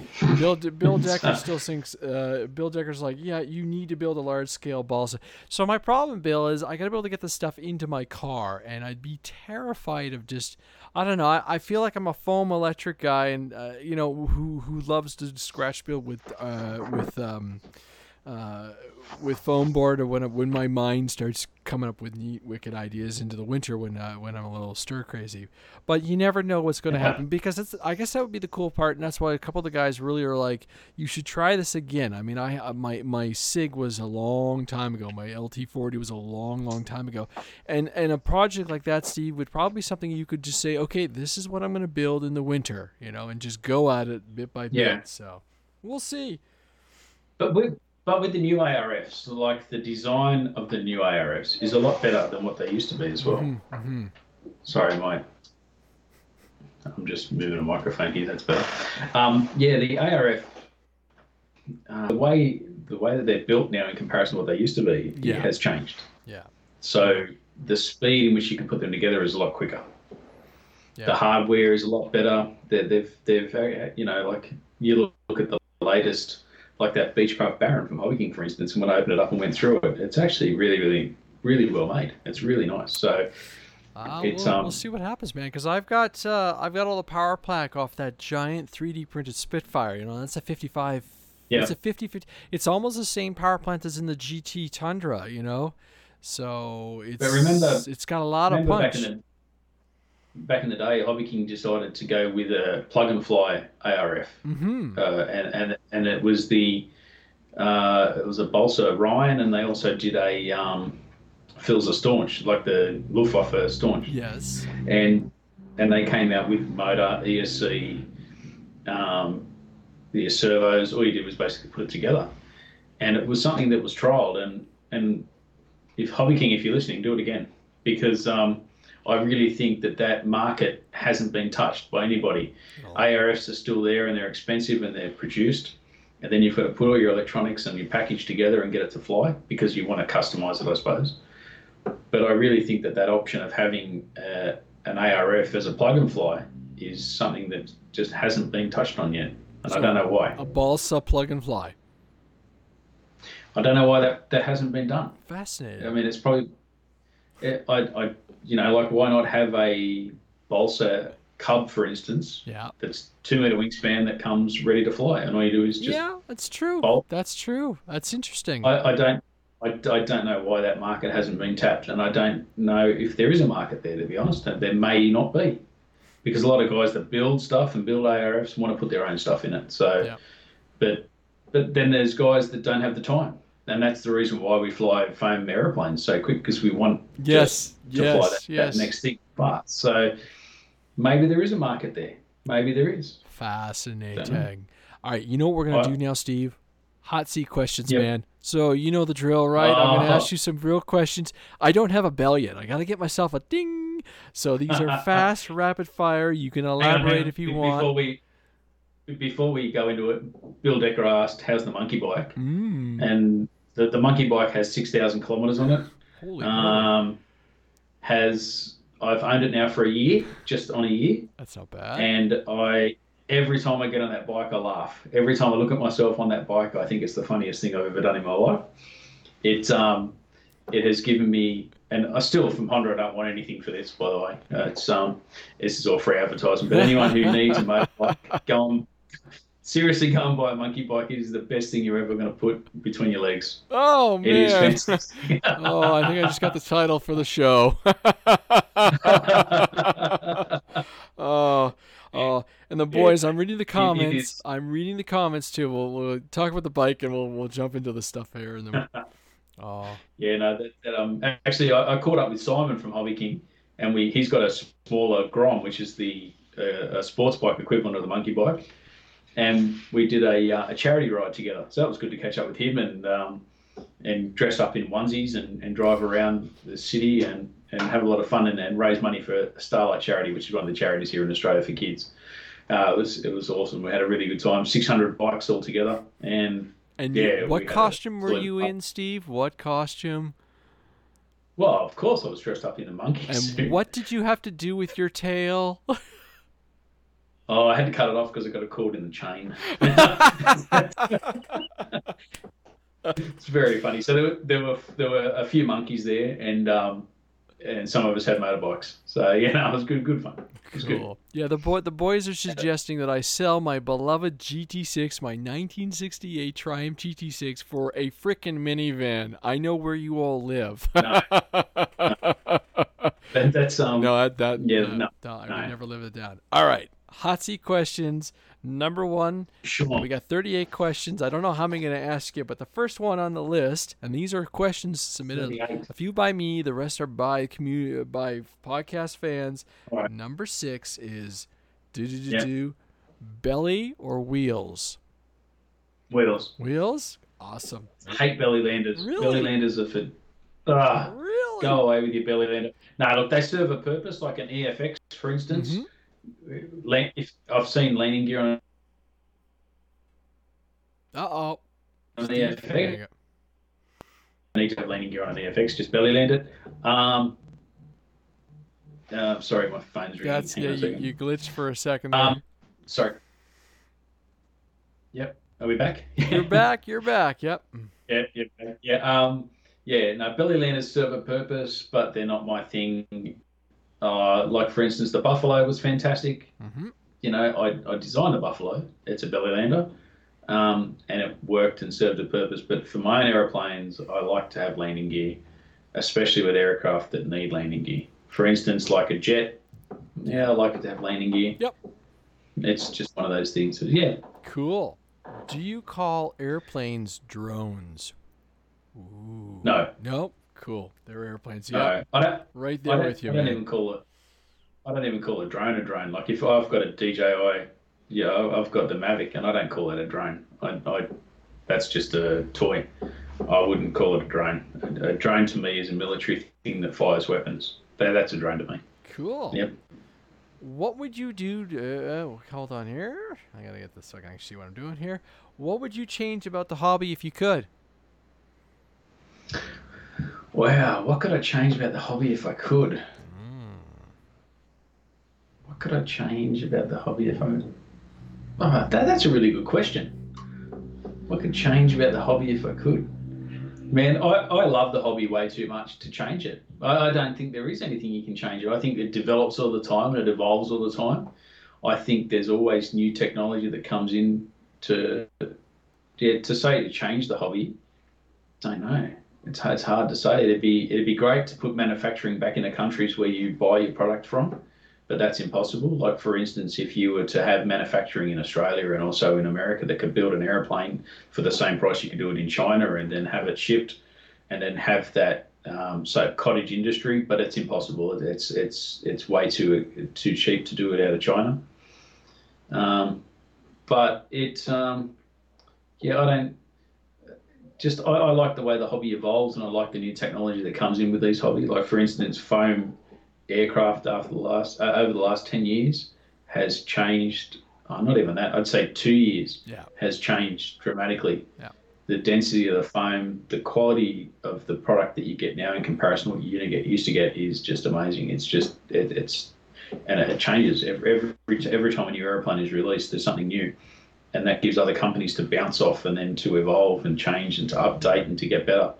So there's, Cool. nothing really. Actually, there is something I want to change. Okay. I want a new transmitter so I don't have to use my thumbs anymore. I don't know what that is. I've got no idea, but make it for me, the guys out there, or whatever it is. The whole two-stick thing is just, it seems too 1980s. Let's change it to something. I don't know what that is. But not your phone, please. Not your phone. Something. God, no, not your phone, right? No. That the whole textile thing just drives me crazy. I've got the new iX12 from Spectrum, Mm-hmm. and it's Android based, and you can turn all the functionality off, which is the best thing about that whole product. Is you can turn. I don't need to Google. I don't need to listen to Spotify. It's a transmitter, and I do understand the angle that they went there, but it is a little bit unnecessary to have Google Maps on my transmitter. Yep. So good point. Yeah, technology is good. When you go too far, it becomes a little bit silly. Hellcat or Corsair?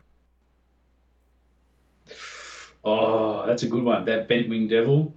Wow, that is a good looking airplane. The Hellcat served a purpose, but I find it fairly vanilla. I find that aeroplane boring to look at. I've had a Balsa Hellcat. Don't get me wrong, it's a fantastic aeroplane and it won the war and all that sort of stuff. But the Corsair just has that look and Yeah. has that aggressive sort of bent wing. So I'd have to say, or yeah, it's a good one, but I'd definitely say the Corsair. Right with you there, buddy. All right, your absolute favorite RC experience.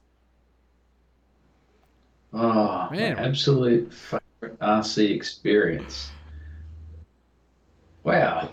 I know, it's stuffing you today. I love these questions. Yeah, no, they are really, really good. My absolute favorite RC, I would have to say, that's a really good question. Just trying to think of,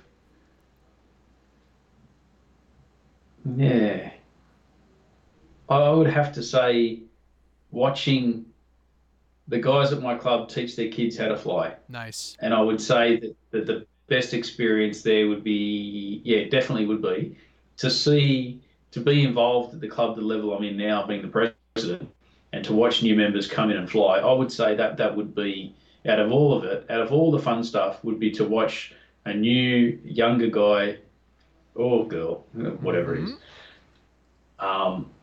to fly that aeroplane their first time is amazing. And to do that landing and to watch a young kid nail that landing and do it properly and him walking away with, that look of like, I did that. That would probably be the best feeling of an RC. Awesome. And that's why we have a club culture the way we do. And that's why we have, probably one of the, and I'll say this because I'm the president, but it is the best club in Australia. It is without doubt. The members make it, and it happens all the time. Every day I go out there and I see something new. But that's, yeah, the best. But to say the best moment for myself in RC would probably be when I put the MiG-21 through a fence. Yeah, definitely. No, I've flown that many airplanes and I've been involved in it that long. I'd suppose it would be, I don't know, probably my first RC Spitfire, because I love a Spitfire. It's probably the best airplane in the world. Don't care what anyone says. That wing and to be in control of an RC Spitfire would my first one probably, and I think it would have been an Arctec Spitfire. Would have been the first Spitfire I flew. Nice. And it was, probably not the best looking Spitfire, but still to fly that around and say that I'm flying it, be that. So yeah. Yeah. Bill Decker just asked me, what's my favorite sugar-free ice cream flavor? Or even go ahead, Steve, what would be yours? Oh, there wouldn't be one. You can't have sugar-free anything. Hey, dude, man, it kills me every time. Yeah, I've been lucky enough to find some stuff so I could actually have an ice cream this summer. But yeah, it kills me. It absolutely kills me. My answer would probably be mint chocolate chip. The old mint chocolate chip. Yeah. And while you contemplate your ice cream flavor, I'll feed into that favorite thing. So I've probably got about 2 or 3, and one of them was mentioned here. I love when the guys come up to visit we call it our mini Flight Fest North. That's pretty special. You know, that Laura tolerates a bunch of RC guys, and our collective age is 11, and we go out, we have a good old time. Obviously, Flight Fest has become a very special thing for me because that's a huge source of pride. And then on the family end of it, I haven't given up on my kid flying with me. I think one day James will figure it out and he'll come flying. But I still love being able to fly with my dad. Yeah, that's always good. Like my dad doesn't fly because his eyesight isn't the best, but he loves the hobby and he's still a very active member. And every time I fly and I crash, the disappointment in his face is more than mine. Because he just got to rebuild. I don't know how many times. Yeah, he has to rebuild it. So, but in hindsight, I'm giving him work to do, so he should be happy. But no, it's always good. Like we go to the club and we might fly, a couple of times, but then we talk and it's.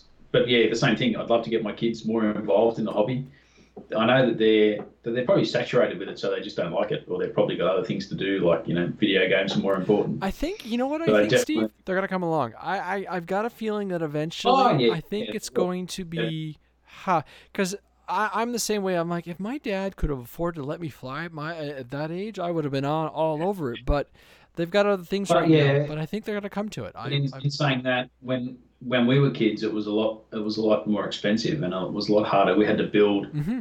all the stuff yourself, and then you crashed, and then you had to rebuild it Yeah. all again. And the I mean, plug and fly kits just weren't there, and now you have access These to good guys technology.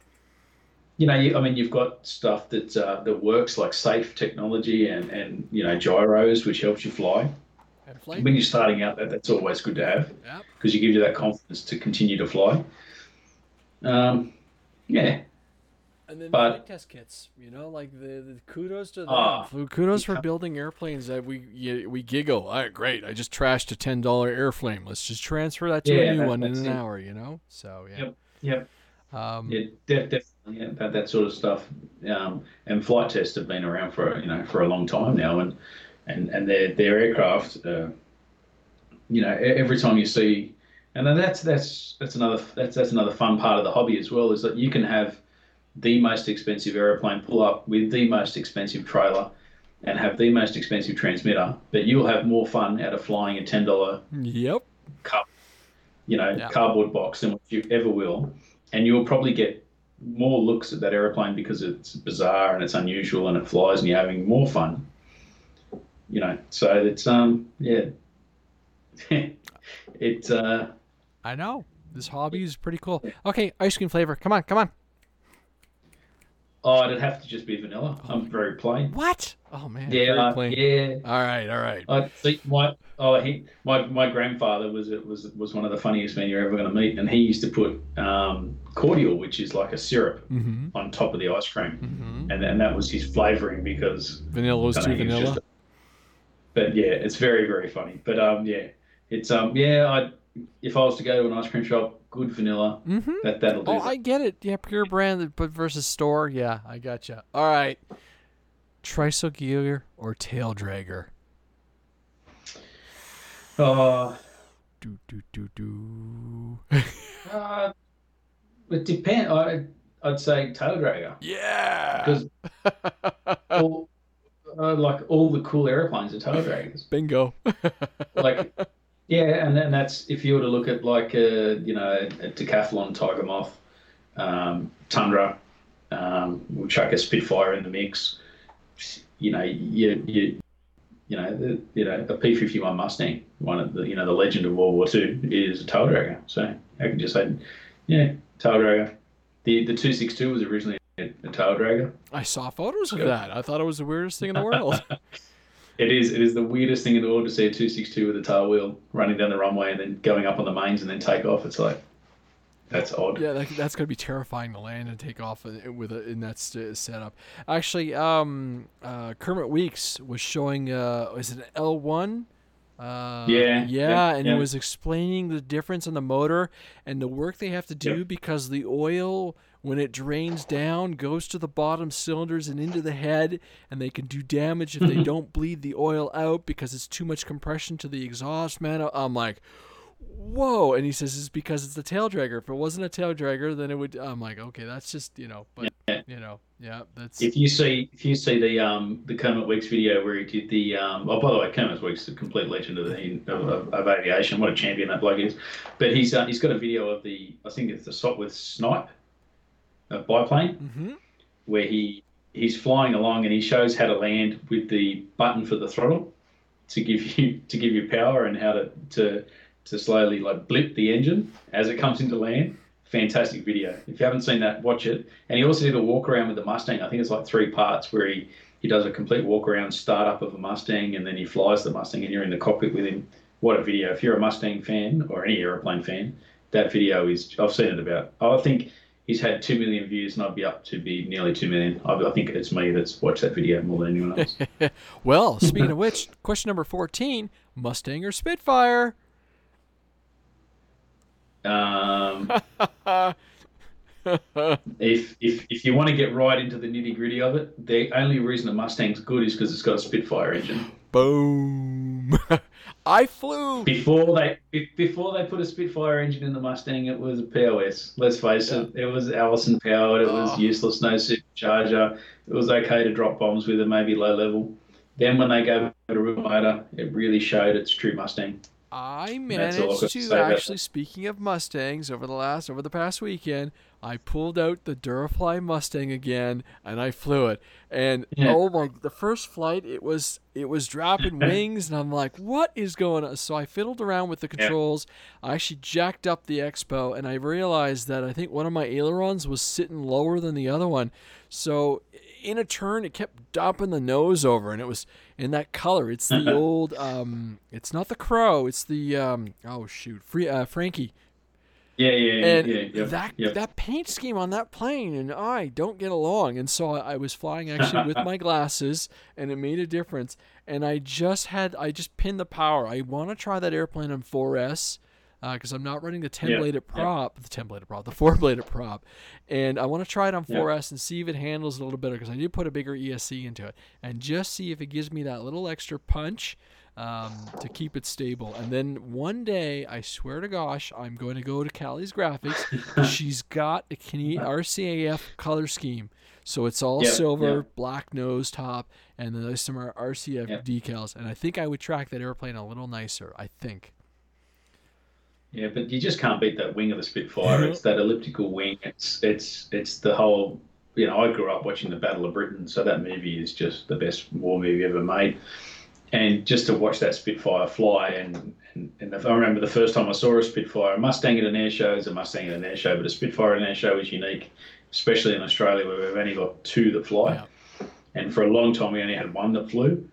And when I first saw the Mustang, I remember just thinking like, yeah, that's the reason why I like airplanes. So definitely, the Mustang was a better airplane, no doubt. You can't really say that, but the Mustang had its reasons why it was a better Yeah. airplane. It had the endurance, but to say that a Mark 9 Spitfire could be outflown by a Mustang, don't agree. Neither would anyone that flew a Mustang or a Spitfire. But anyway, definitely the Mustang had its place and it won the war in Germany. So you would have to say that the Mustang has its place, but the Spitfire is a better airplane. Full stop. Cool. Full stop. Nice. Next. Next, what was your most expensive crash? I love Um, these questions. yeah, no, my most expensive crash. Gee. We'll count Hobby King out of the mix because the test airplanes are expensive and the R&D that goes into the aircraft is pretty expensive. So my own personal crash would be most expensive. I would have to say would be the Yak 130, Mm, which is just recently owned. And that's, I don't know how much that costs in the States, but in Australia it's around about $1,000 yeah. Australian. And yeah, I put that in, and everyone thought it was my own fault, but it was flying. Basically, what I like to do with my EDFs is to do one low pass, pitch up, drop the gear in the flaps, and then come downwind, base leg, and come in and land. It's one of my things that I do. It's just like a normal airplane. And I was flying it around about 20 feet off the ground, full throttle, and I went to pitch up, and the airplane just rolled slowly into the ground and just smashed straight in the middle of the runway. So That had to make no, a gorgeous sound. it made a solid thump. It was a proper crash, and pride dented, everything ruined. Went out and picked every little bits up, and yes, You're still um, bitter. build it. Oh, I've still got, yeah. It happens, and it's part of the hobby. You can't, not fly an RC plane and expect it to have an issue or a crash. Like Hmm. I've, flown planes into trees, into each other. But that one there, really, a lot of people were watching, and it was a showstopper of a plane. It's a big aeroplane, and takes up a lot of, like when it flies, the Yak 130. It's a really cool plane to watch. It's a very chunky, very fat looking Yeah. aeroplane. And when it went in, um, someone just said, "All fixable with minimal money, no experience." Yeah, I could fix it. The Yak 130 could be fixed with new parts and everything else, but I think it's better to let it go. put the parts in something else. Well, or grab what's salvageable and put it into another airframe. Uh, I do like the aeroplane, and I probably will buy another one eventually. But yeah, it's one of those things. Just move Cool. on. Next one. Bill Decker said, "Would Steve ever build a live fire?" No, no, I never would. As much as I love the Spitfire, you can't have. I haven't seen many Spitfires that look good. Yeah. A lot of Spitfires miss the mark. The Avios Spitfire is very close, but you wouldn't do it justice. So I wouldn't want to build one myself. Yeah. There you go. And it's funny because I almost snagged one for my own collection, and then I thought I'd have to store that thing. And like I've got the FMS Mustang, and it's a beautiful plane, but they take up in my Lancaster, but they take up a considerable amount of space in that you're never going to disassemble that wing. You're never going to take that plane apart. So you've got to be prepared. So it's got to be one of those planes that fly often. And I'm like, would I fly it nearly enough? So that's why I kind of like the Durafly scale airplanes, because when I'm in the mood to fly, I can put 2 or 3 of those in the car and go. And the Durafly Spitfire is probably, Tom Hunt did it, and Stuart did a perfect job on that aeroplane. Like that. Sorry, my dad's just walked in the door. All right, just listening. Just listening. The Durafly Spitfire is perfect in scale and representation of a Spitfire flying around. You can't get better. There's no E-Flight tried a couple of times. Freewing have tried, doesn't quite hit the mark. The Durafly one is perfect. Yeah. I love my Mark 1. And absolutely love my Mark 1. Yeah. Yep. Well, the Mark 1 is a fantastic looking airplane. I think it's the best looking, the baby Spitfire as it's called. It's probably the best looking Spitfire out of all of them. And the Mark 5 looks okay because it looks like a Mark 1. And the Mark 9 looks all right, but it's, it's a bit longer in the nose. And that genuine, the original Mark 1, Mark 2 Spitfire is probably, the quintessential Spitfire when you have a look at them. It is the mark that And we shouldn't. Sorry, my dad's just closed the door. And we shouldn't forget about the Seafire. Well, yeah, the Seafire that was a lot of fun. That was. You know what I love about that plane, Steve? That's the one that I want. If I want to go out and just hound a Spitfire to death, that's the one I take. Yeah. Well, that was a lot of fun to do. And we had so many comments of hate. It was hilarious. It was really, like you see these, why, how dare you do that to a Spitfire? I was like, you just need to relax. I think from memory, it was one of the better selling Spitfires out of the Durafly range. Because you know what? People bought it, went, great, this is something I can just have fun or repaint it in my own scheme. Yeah, there's tons of options. Yeah. So question number 16, Steve, is self-taught or instructed? Oh wow! Most of it was self-taught for a bit. I did have a few instructors. I did have those people to help out, but I made my own mistakes. Definitely made my own mistakes. Probably the way that I teach people now, I would have loved to have been taught back in the day. So no, I didn't have a full-time instructor. And I made my own mistakes and learned from that. Same. That's what I loved when I came back into the hobby. I mean, that little Fly Zone Tiger Moth on 1S. What a way to come back! And it's funny because that plane still lives on.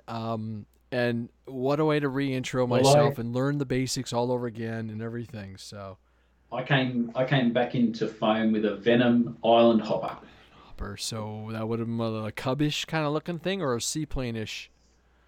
Yeah, really, really bad. Like a Cessna. It was really bad, really ugly. And I think it had like I can't remember the color scheme now. It was just stickers on a white plane, but it was really bad. Nike had batteries, the works. It was awesome. Man. Oh man, so you're really mushy power. Yeah, it was. And then I remember upgraded it to brushless and was like, wow, this thing's a rocket. And then had big wheels on it, Yep. Yeah, it was funny. Yep. But yeah, then because I've been out of the hobby for a while, and then a good friend of mine actually got me back into it again, and he said, "Let's go flying RC planes to the local park," and then that's where we all that is history, as they say. All right. I love this question. Absolutely adore this question. Velcro. Fuzzy side on the battery or on the fuselage? Oh wow, fuzzy side on the battery. Really? Really? Yeah. See, I do I do like the. So, are you talking the soft foam, soft Velcro? Yeah, yeah. Okay, good. So you've got the male and the female part of the Velcro. Yes. And the male part is the hard part, and the soft part is the female part. Yeah. Okay. So I put the soft part on my batteries. Okay. Anything going into the fuselage, because the rationale is that the hard one tracks everything, so you end up with all kinds of stuff stuck to your battery before you put it into the plane. Yeah. There you go. Okay, cool. But I generally don't like to use that much Velcro in my aircraft. Like I'd rather put the non-slip stuff and then a few battery straps for the bigger planes. Yeah. I've had in the past where I've put that Hobby King blue Velcro and laid it down in the bottom of a tray, and then gone to pull the battery out and pulled the whole tray out. And just gone, like, what? So now I gotta fix this whole thing. Yeah, that's awesome. Yeah, it's like, really? I tend to actually still use Velcro. The problem you get with sometimes too is you put it in the plane and then you got to try and get your fingers in around the battery straps, and I don't get along, I have to say. I know they serve a good purpose, and on the bigger batteries, I like Velcro and strap, but I find I waste more time getting a battery into that Yak 130 than I actually fly it. Like, it takes me longer to put the battery in than the 3.5 minutes of flight time. But, that's one thing about the L39 is the 5006S. At the back of the battery bay, there's just a piece of foam that goes like that at the back of for the landing gear, and I think it's landing gear, and you can just mount it up, just put it up against the back of that, down, strap it over, and you've got this massive amount of space. It is just set perfectly for a 5006S. It just fits the spot. So nice. I know I can get a 62 into my Hawk, so I'm kind of curious to see how it's going to fly. Again, I want to try the 45 and the 62s. Question number 7. But then, go ahead. Yep. No, you're right. Number 7. We're at number 7. Number 7. I'm just looking at our total show time and everything, and I don't want to keep you. It's your Saturday morning. You're supposed to be flying, and here's Andre Yak. It's good. No, we've got like 50-kilometer winds outside. Oh, so well, geez, we'll just keep playing along. Okay, number 7, pre-built or builder? Pre-built. Who's got time to build, right? Yeah, no. Like, I would love to, and I've got plans left, right, and centre for everything. Like, if I was to open that drawer behind me, there's plans in there which would, and I'll actually show you some. Which would blow your mind. Actually, I can't open the drawer. I forget about it. Everything will fly. In that drawer, I've got everything from. And there's so many plans in there that my dad's got over the years, and we've sat down and gone, like, let's build some stuff. I just don't have the time at the moment. I would love to. I would dead set love to make some aircraft. There's some airplanes out there which need to be built. One of the airplanes that I would love to build is an airplane called the Pond Racer. It was built by Rutan, what's his name? The guy that built the Rutan Defiant. It was designed as a racer for Reno Air Races, and it's called the Pond Racer. It is unreal. And I wanted to build it as an airplane with Durafly, and I kept getting knocked back left, right, and centre. So, definitely want to build a pond. So Google Pond Racer, and you'll understand what I mean. It had 2 Nissan 6-cylinder turbocharged engines, and this thing is it is awesome. I think it is one of the best looking airplanes ever made. No one will agree with me, but it's very cool. Cool. Actually, maybe we'll drill into that topic. Actually, I think we want to save that for another show. But just we'll talk. I'd love to just discuss some of the ideas you had over the years trying to develop and everything. But we'll do a few more questions. Maybe we'll go into that. But we're approaching almost 10 o'clock. But it's been a good show so far. So, question number 8 is pinch or thumb. Half and half. Half and half, ditto. I do my thumb on my throttle stick, which gets me into trouble sometimes, and then I pinch on my ailerons, which is fine. My throttle, because I'm mode 2, the only mode properly as I like to call it. Throttle on my left-hand side, obviously, and I just use my thumb with the rudder, and that works really well. But I have to pinch on my other side because my thumb shakes too much. So I've learnt to pinch, and I've actually learnt to control aileron and elevator better if I pinch. So it's a controlled response. So I've learnt to fly that way. Nice. And the only reason is because my right thumb, for some reason, it's had a few injuries or whatever, and it just doesn't function properly. So that's the reason why I crashed a lot. So yeah, it's my thumb.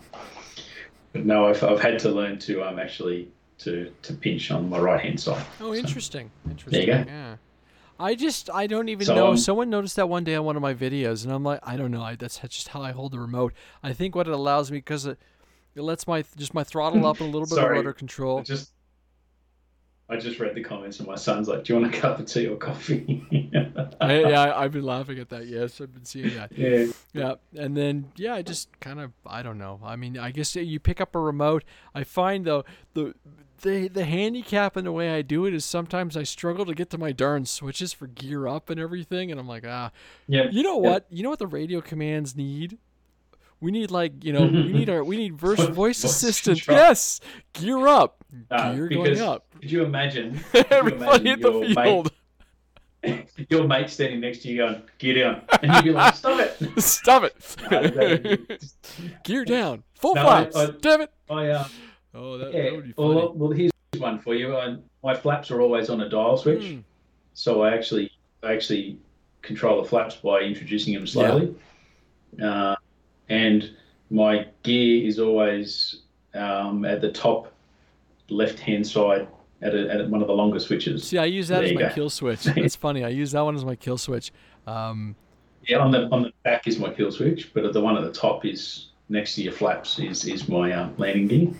So anyway, if you really want to know. I control everything off with my right hand. I don't like to take my hand off the throttle for whatever reason. I don't know. And it would probably take me longer to relearn than just deal with it. But I tend to try now on my radio. So with my FR Sky, I've always got the flaps or modes on the same switch and the rates on one and the gear. And I don't know, it just works.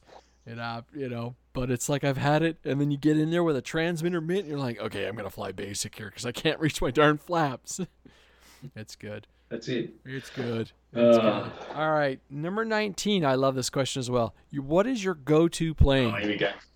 Go-to, absolute. It will come with you almost everywhere you go now. I don't have a go-to plane. Really?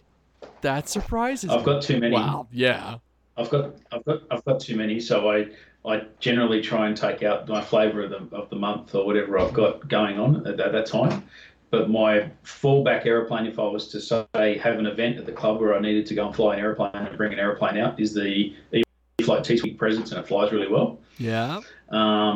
The Sabre, which we spoke about before, which I think is just a fantastic looking aeroplane. The Sabre, that first generation aeroplane jet, is where the money is. And I don't know why they haven't done more generation. We'll get onto that later as well. That's another subject we can do. The MiG-17 that I did with Avios is that first generation jet, and sort of, compares well with the Sabre. And that was one of the reasons why I did it. But the first generation jets just beat everything hands down. Nice. The Sabre.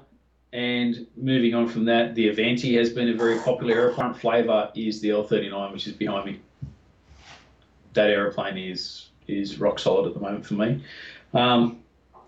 But in saying that, I've sort of taken a bit of a push away from EDFs and gone back to propeller aeroplanes. So I'm sort of at that stage. You go in waves too, eh? And I'm figuring I'm going to fly the jets as long as the season will let me, and then it's back into the high wing prop jobs and the belly landers and whatever can take the weather.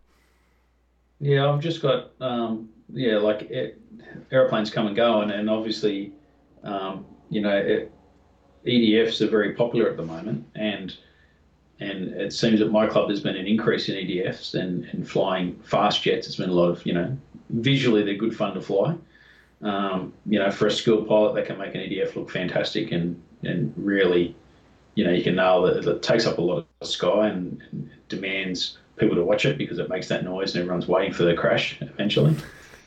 So and they do. Let's admit it. I mean, stuff flying on the, really low, fast. And one of the favourite things I like to do is to turn, at nearly full throttle and do a 360-degree turn at about 10 metres off the ground. And everyone's sort of like, whoa, that's all, eventually it'll come undone. But what I used to do, one of my favourite moves was to fly directly towards myself and then at the last minute pull up in front of the crowd. But we don't do that anymore because it's just way too dangerous in case something goes wrong. But so something could go wrong, and that's why. Yeah. No. We just safety's key when you're flying with a lot of people at a club, and you need to, you need to understand that there's limits to put on yourself and to your equipment and that sort of stuff. So, generally speaking, I don't do that anymore because as the president of an RC club, you need to set a little bit of an example. So, I don't do it anymore. So I have to be a little bit. Don't get me wrong. Like I still fly to the edge, and I still fly things extremely hard. Yeah, but in the airfield, yeah. No, gotcha. Yeah. The last thing I want to do is to see someone try and replicate it who hasn't got the the ability to do it properly and pull it off, and then the airplane crashes or something like that. Yeah. So. No. The last thing I do is to have an accident. So this is one of my own questions. Is there a magic number as far as when you go to the field, how many planes you take with you? Anywhere up to 4 or 5. Really? I generally don't like to take. I don't like to take a lot of airplanes. Sometimes I'll take 1 or 2. Yeah. Generally, the more you jam into I don't know. I tend. Yeah, I've done it in the past where I've taken a full carload and then you get them all out. And then by the time you set them all up and get them all done, you're sort of out of time. Yeah. I'd rather sit there and run 5 packs through one aeroplane, and have enough time to sort of recuperate from the next flight and just have that conversation and then go and fly or do something like that. So generally I'll take a few aeroplanes and maximum 4. But my time mainly at the club is. Without doubt, I'll have a member come up to me and say, can you help me fly this aeroplane? Or I'll end up talking to everybody at the club, which leaves me around about 2 minutes to fly my own stuff. So generally, a whole day you can be spent out at the club talking. So, yeah. But it's, yeah. I've gotten to be honest, the way that, I was just saying, to be honest, the way I get my aeroplanes to the field is my dad brings out the aeroplanes and I meet him there, and then he puts them together and we sit there and talk about that, and still that's awesome. It is. And it's my dad loves it. He comes out there and he's got new planes, and we get out there and he sits there and watches me fly. He's still keen to get flying, but like I said, his eyesight's not the best, so it's hard for him to sort of track airplanes around. But saying that, he can outfly me, so. Nice. I found the magic number lately has been 2 to 3, but that's just the size. Depends on the size of the airplanes, and like that. My Mamba just kept coming out, and I'm like, okay, I gotta fly other planes, and then I'll go, okay, let's go all jets, just because then the thumbs are all hot and ready to go. And on that theme, when you pick up a new airplane, example like your L-39. Do you look at, okay, I need to get batteries for this airplane. Is there a magic number again for how many batteries would you say I'm going to allot for this particular airplane? It's generally, you want to have, like if you're going to have that type of airplane, you want to have 3 packs. Yeah. And the reason why that is that you've got, I generally don't like to charge at the field, especially a 6000 no. or a 5000 6S, because it'll take you unless you're really, you've got a setup to do it. It takes time to recharge it. Failure rate of batteries always happens as well. Like you might drop a cell or something might happen, or you run the battery over and it puffs or whatever it might be, and so you need to have that sort of, a battery will fail eventually, so you need to have that installed. Um, so yeah, generally 3 or 4 packs. I've got roughly, probably 10 packs that I can run through that jet, and I'll pick the best ones out and then run with that, the highest C ratings, the batteries that are working at the time, and then those other packs that I don't need those higher C ratings, I'll use on something like a T28 or the RV, the RV8 or something like that. Cool. EDFs like obviously need a higher discharge, and yeah. Yep. Hope that answers your question. I think it does, because I'm about there myself, because I'm really feeling that I need some 5660 C batteries versus some of the 40s. I just, like I said, I just feel I'm missing that punch, and it could be the weight as well, but we'll see. But the batteries aren't cheap now. You look at a 5000 6S, like it's $100. No, you can. Yeah, you can chuck 6 of them in your basket and go to your checkout, and then go. That's a plane. Yeah. Well, it looks like I'm not going to buy 6 batteries. No, and it's so No, I was and that's my feeling on my 3300 or even my 3S22s. I'm kind of like, you know what? I'm gonna milk what maybe I'm only gonna fly 2 of my good packs in the Mamba, and then the other ones are gonna be a little less energy packs, and then maybe I'm just gonna have to learn not to deal with the extra punches and wait it out. So we'll see, because it's like. It's a significant amount of the budget now. Some of the packs do actually need to be refreshed, but boy, yeah, I'm with you on the cost, and particularly for if you've got to ship them in, taxes and everything. So Bill Decker just asked if I ride my monkey bike to the field, and the answer is yes, but I don't take any aeroplanes with me, Bill. I generally go there, and then little. I've got a little like a little holder on the back. I suppose I could put a transmitter on there if I strapped it down, but yeah, it's kind of useless for anything, to be honest. We're gonna ask a few more questions, Steve, and I think we'll actually wrap up the show, because we're cracking that 2-hour mark. It's been good, but it's 10 o'clock, so this guy is even getting a little punch buggy tired. Number 29. What made you decide to get into the hobby? You covered this a little bit, but we'll get a little bit more in depth. Yeah, well, my history of aviation goes back to both my grandparents were in the Air Force. They both had an attachment with airplanes. My dad used to make sure I had plastic models built when I was a kid, and I always used to help him build these plastic models, and he was always interested in aviation and take me to air shows and that sort of stuff. So that's where my link with aviation would come from, and it's more of a passion. Like if an airplane flies over, it doesn't matter what it is, I always look at it. 80% of the times I can tell you what it is before I hear it, before I see it. Airplanes are a massive part of my life, and I just love airplanes. Don't know what it is. It's a weird thing. I don't know how I can explain it more than airplanes are a huge part. Like if I see an airplane, it's just like yeah, that's cool. Doesn't matter what it is, and it's pretty bad when you're driving. But anyway, yeah. And then I always wanted to, I suppose, progress from making plastic models to RC planes, because it was just a cool thing to do. And then from there, it's just, I left the hobby for a long time, and then I came back when I had, the funds that, I was available to fly again and get back into the hobby. And then from there, it's just, I was very fortunate to work for Hobby King and to be a brand manager and to develop airplanes for, to do something that you love as a job was fantastic. And then to do what I'm doing now, which is to enjoy the hobby back again to what I do, and then fly full scale as well.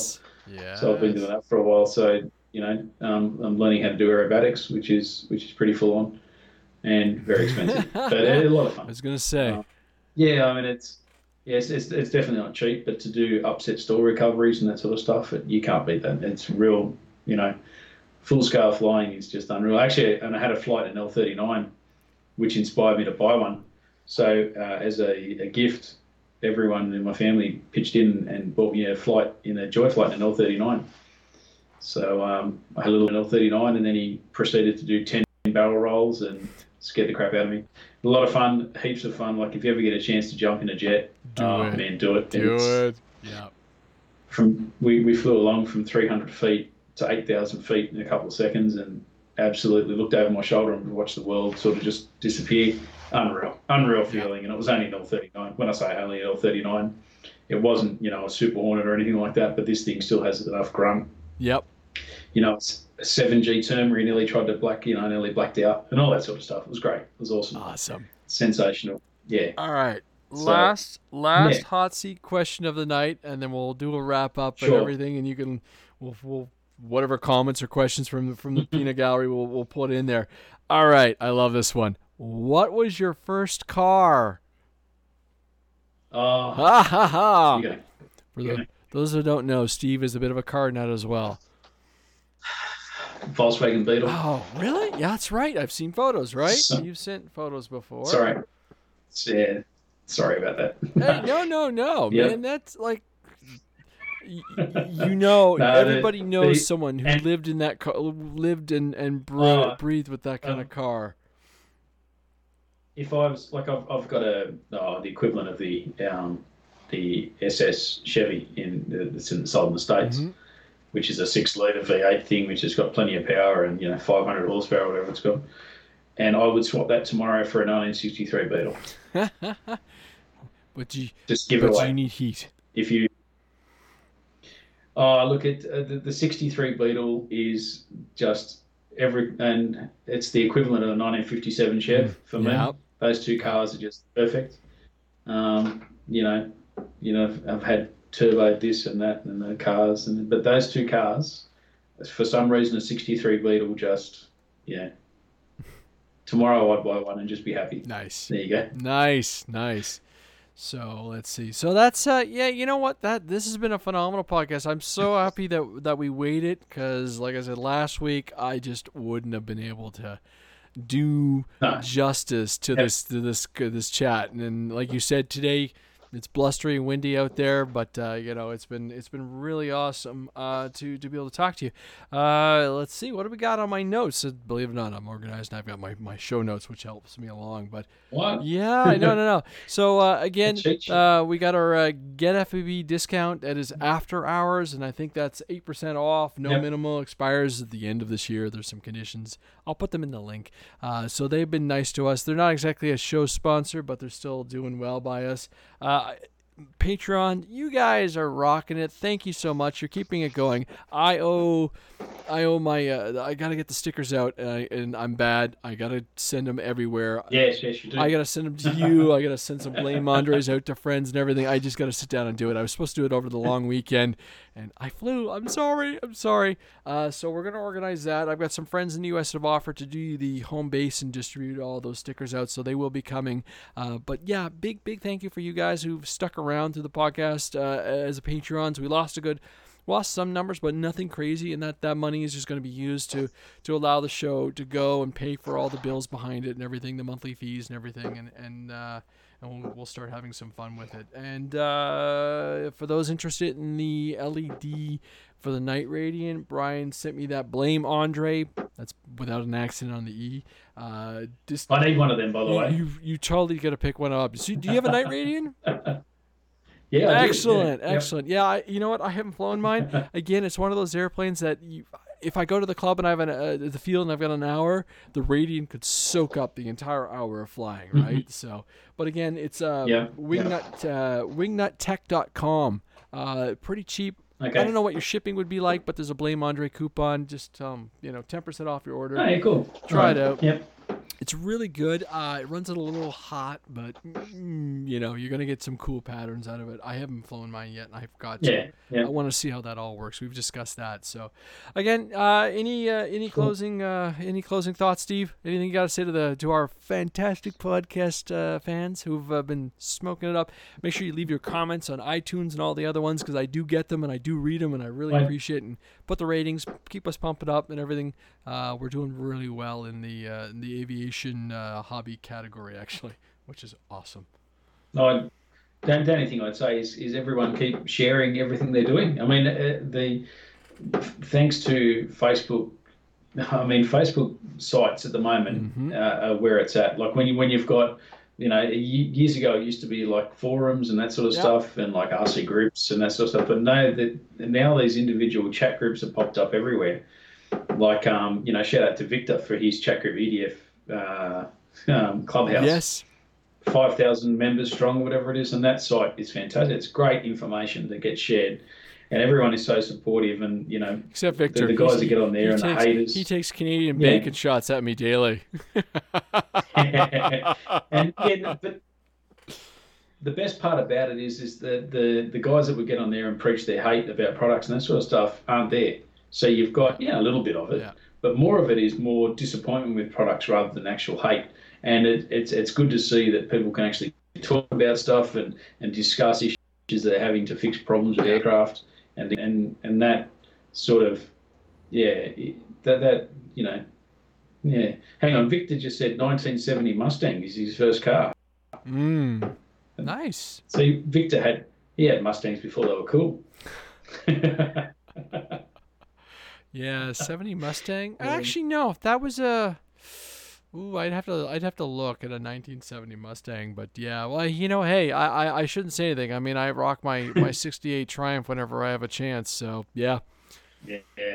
That's a cool car. Thank you, man. Speaking about Triumphs, did you see? I sent you that photo of the motorbike I'm going to buy. Yes, big motor, big sucker. Oh my god. So I'm going to go from a monkey bike to a 2.3 litre or 2300cc Triumph Rocket 3. How good's that? That's probably got more horsepower than my daily driver. Yeah, I think it might.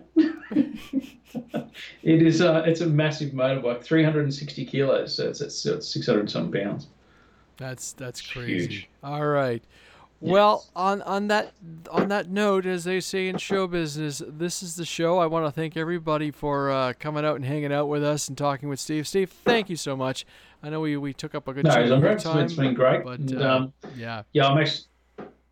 I'm off now to spend some time with my boys, which will be a lot of fun. And we'll go and stir each other up. It'll be good. All right, sir. Well, thank you very much. You have a wonderful weekend since it's like Saturday morning there, and we're going to see if we can get flying if it's not raining like crazy.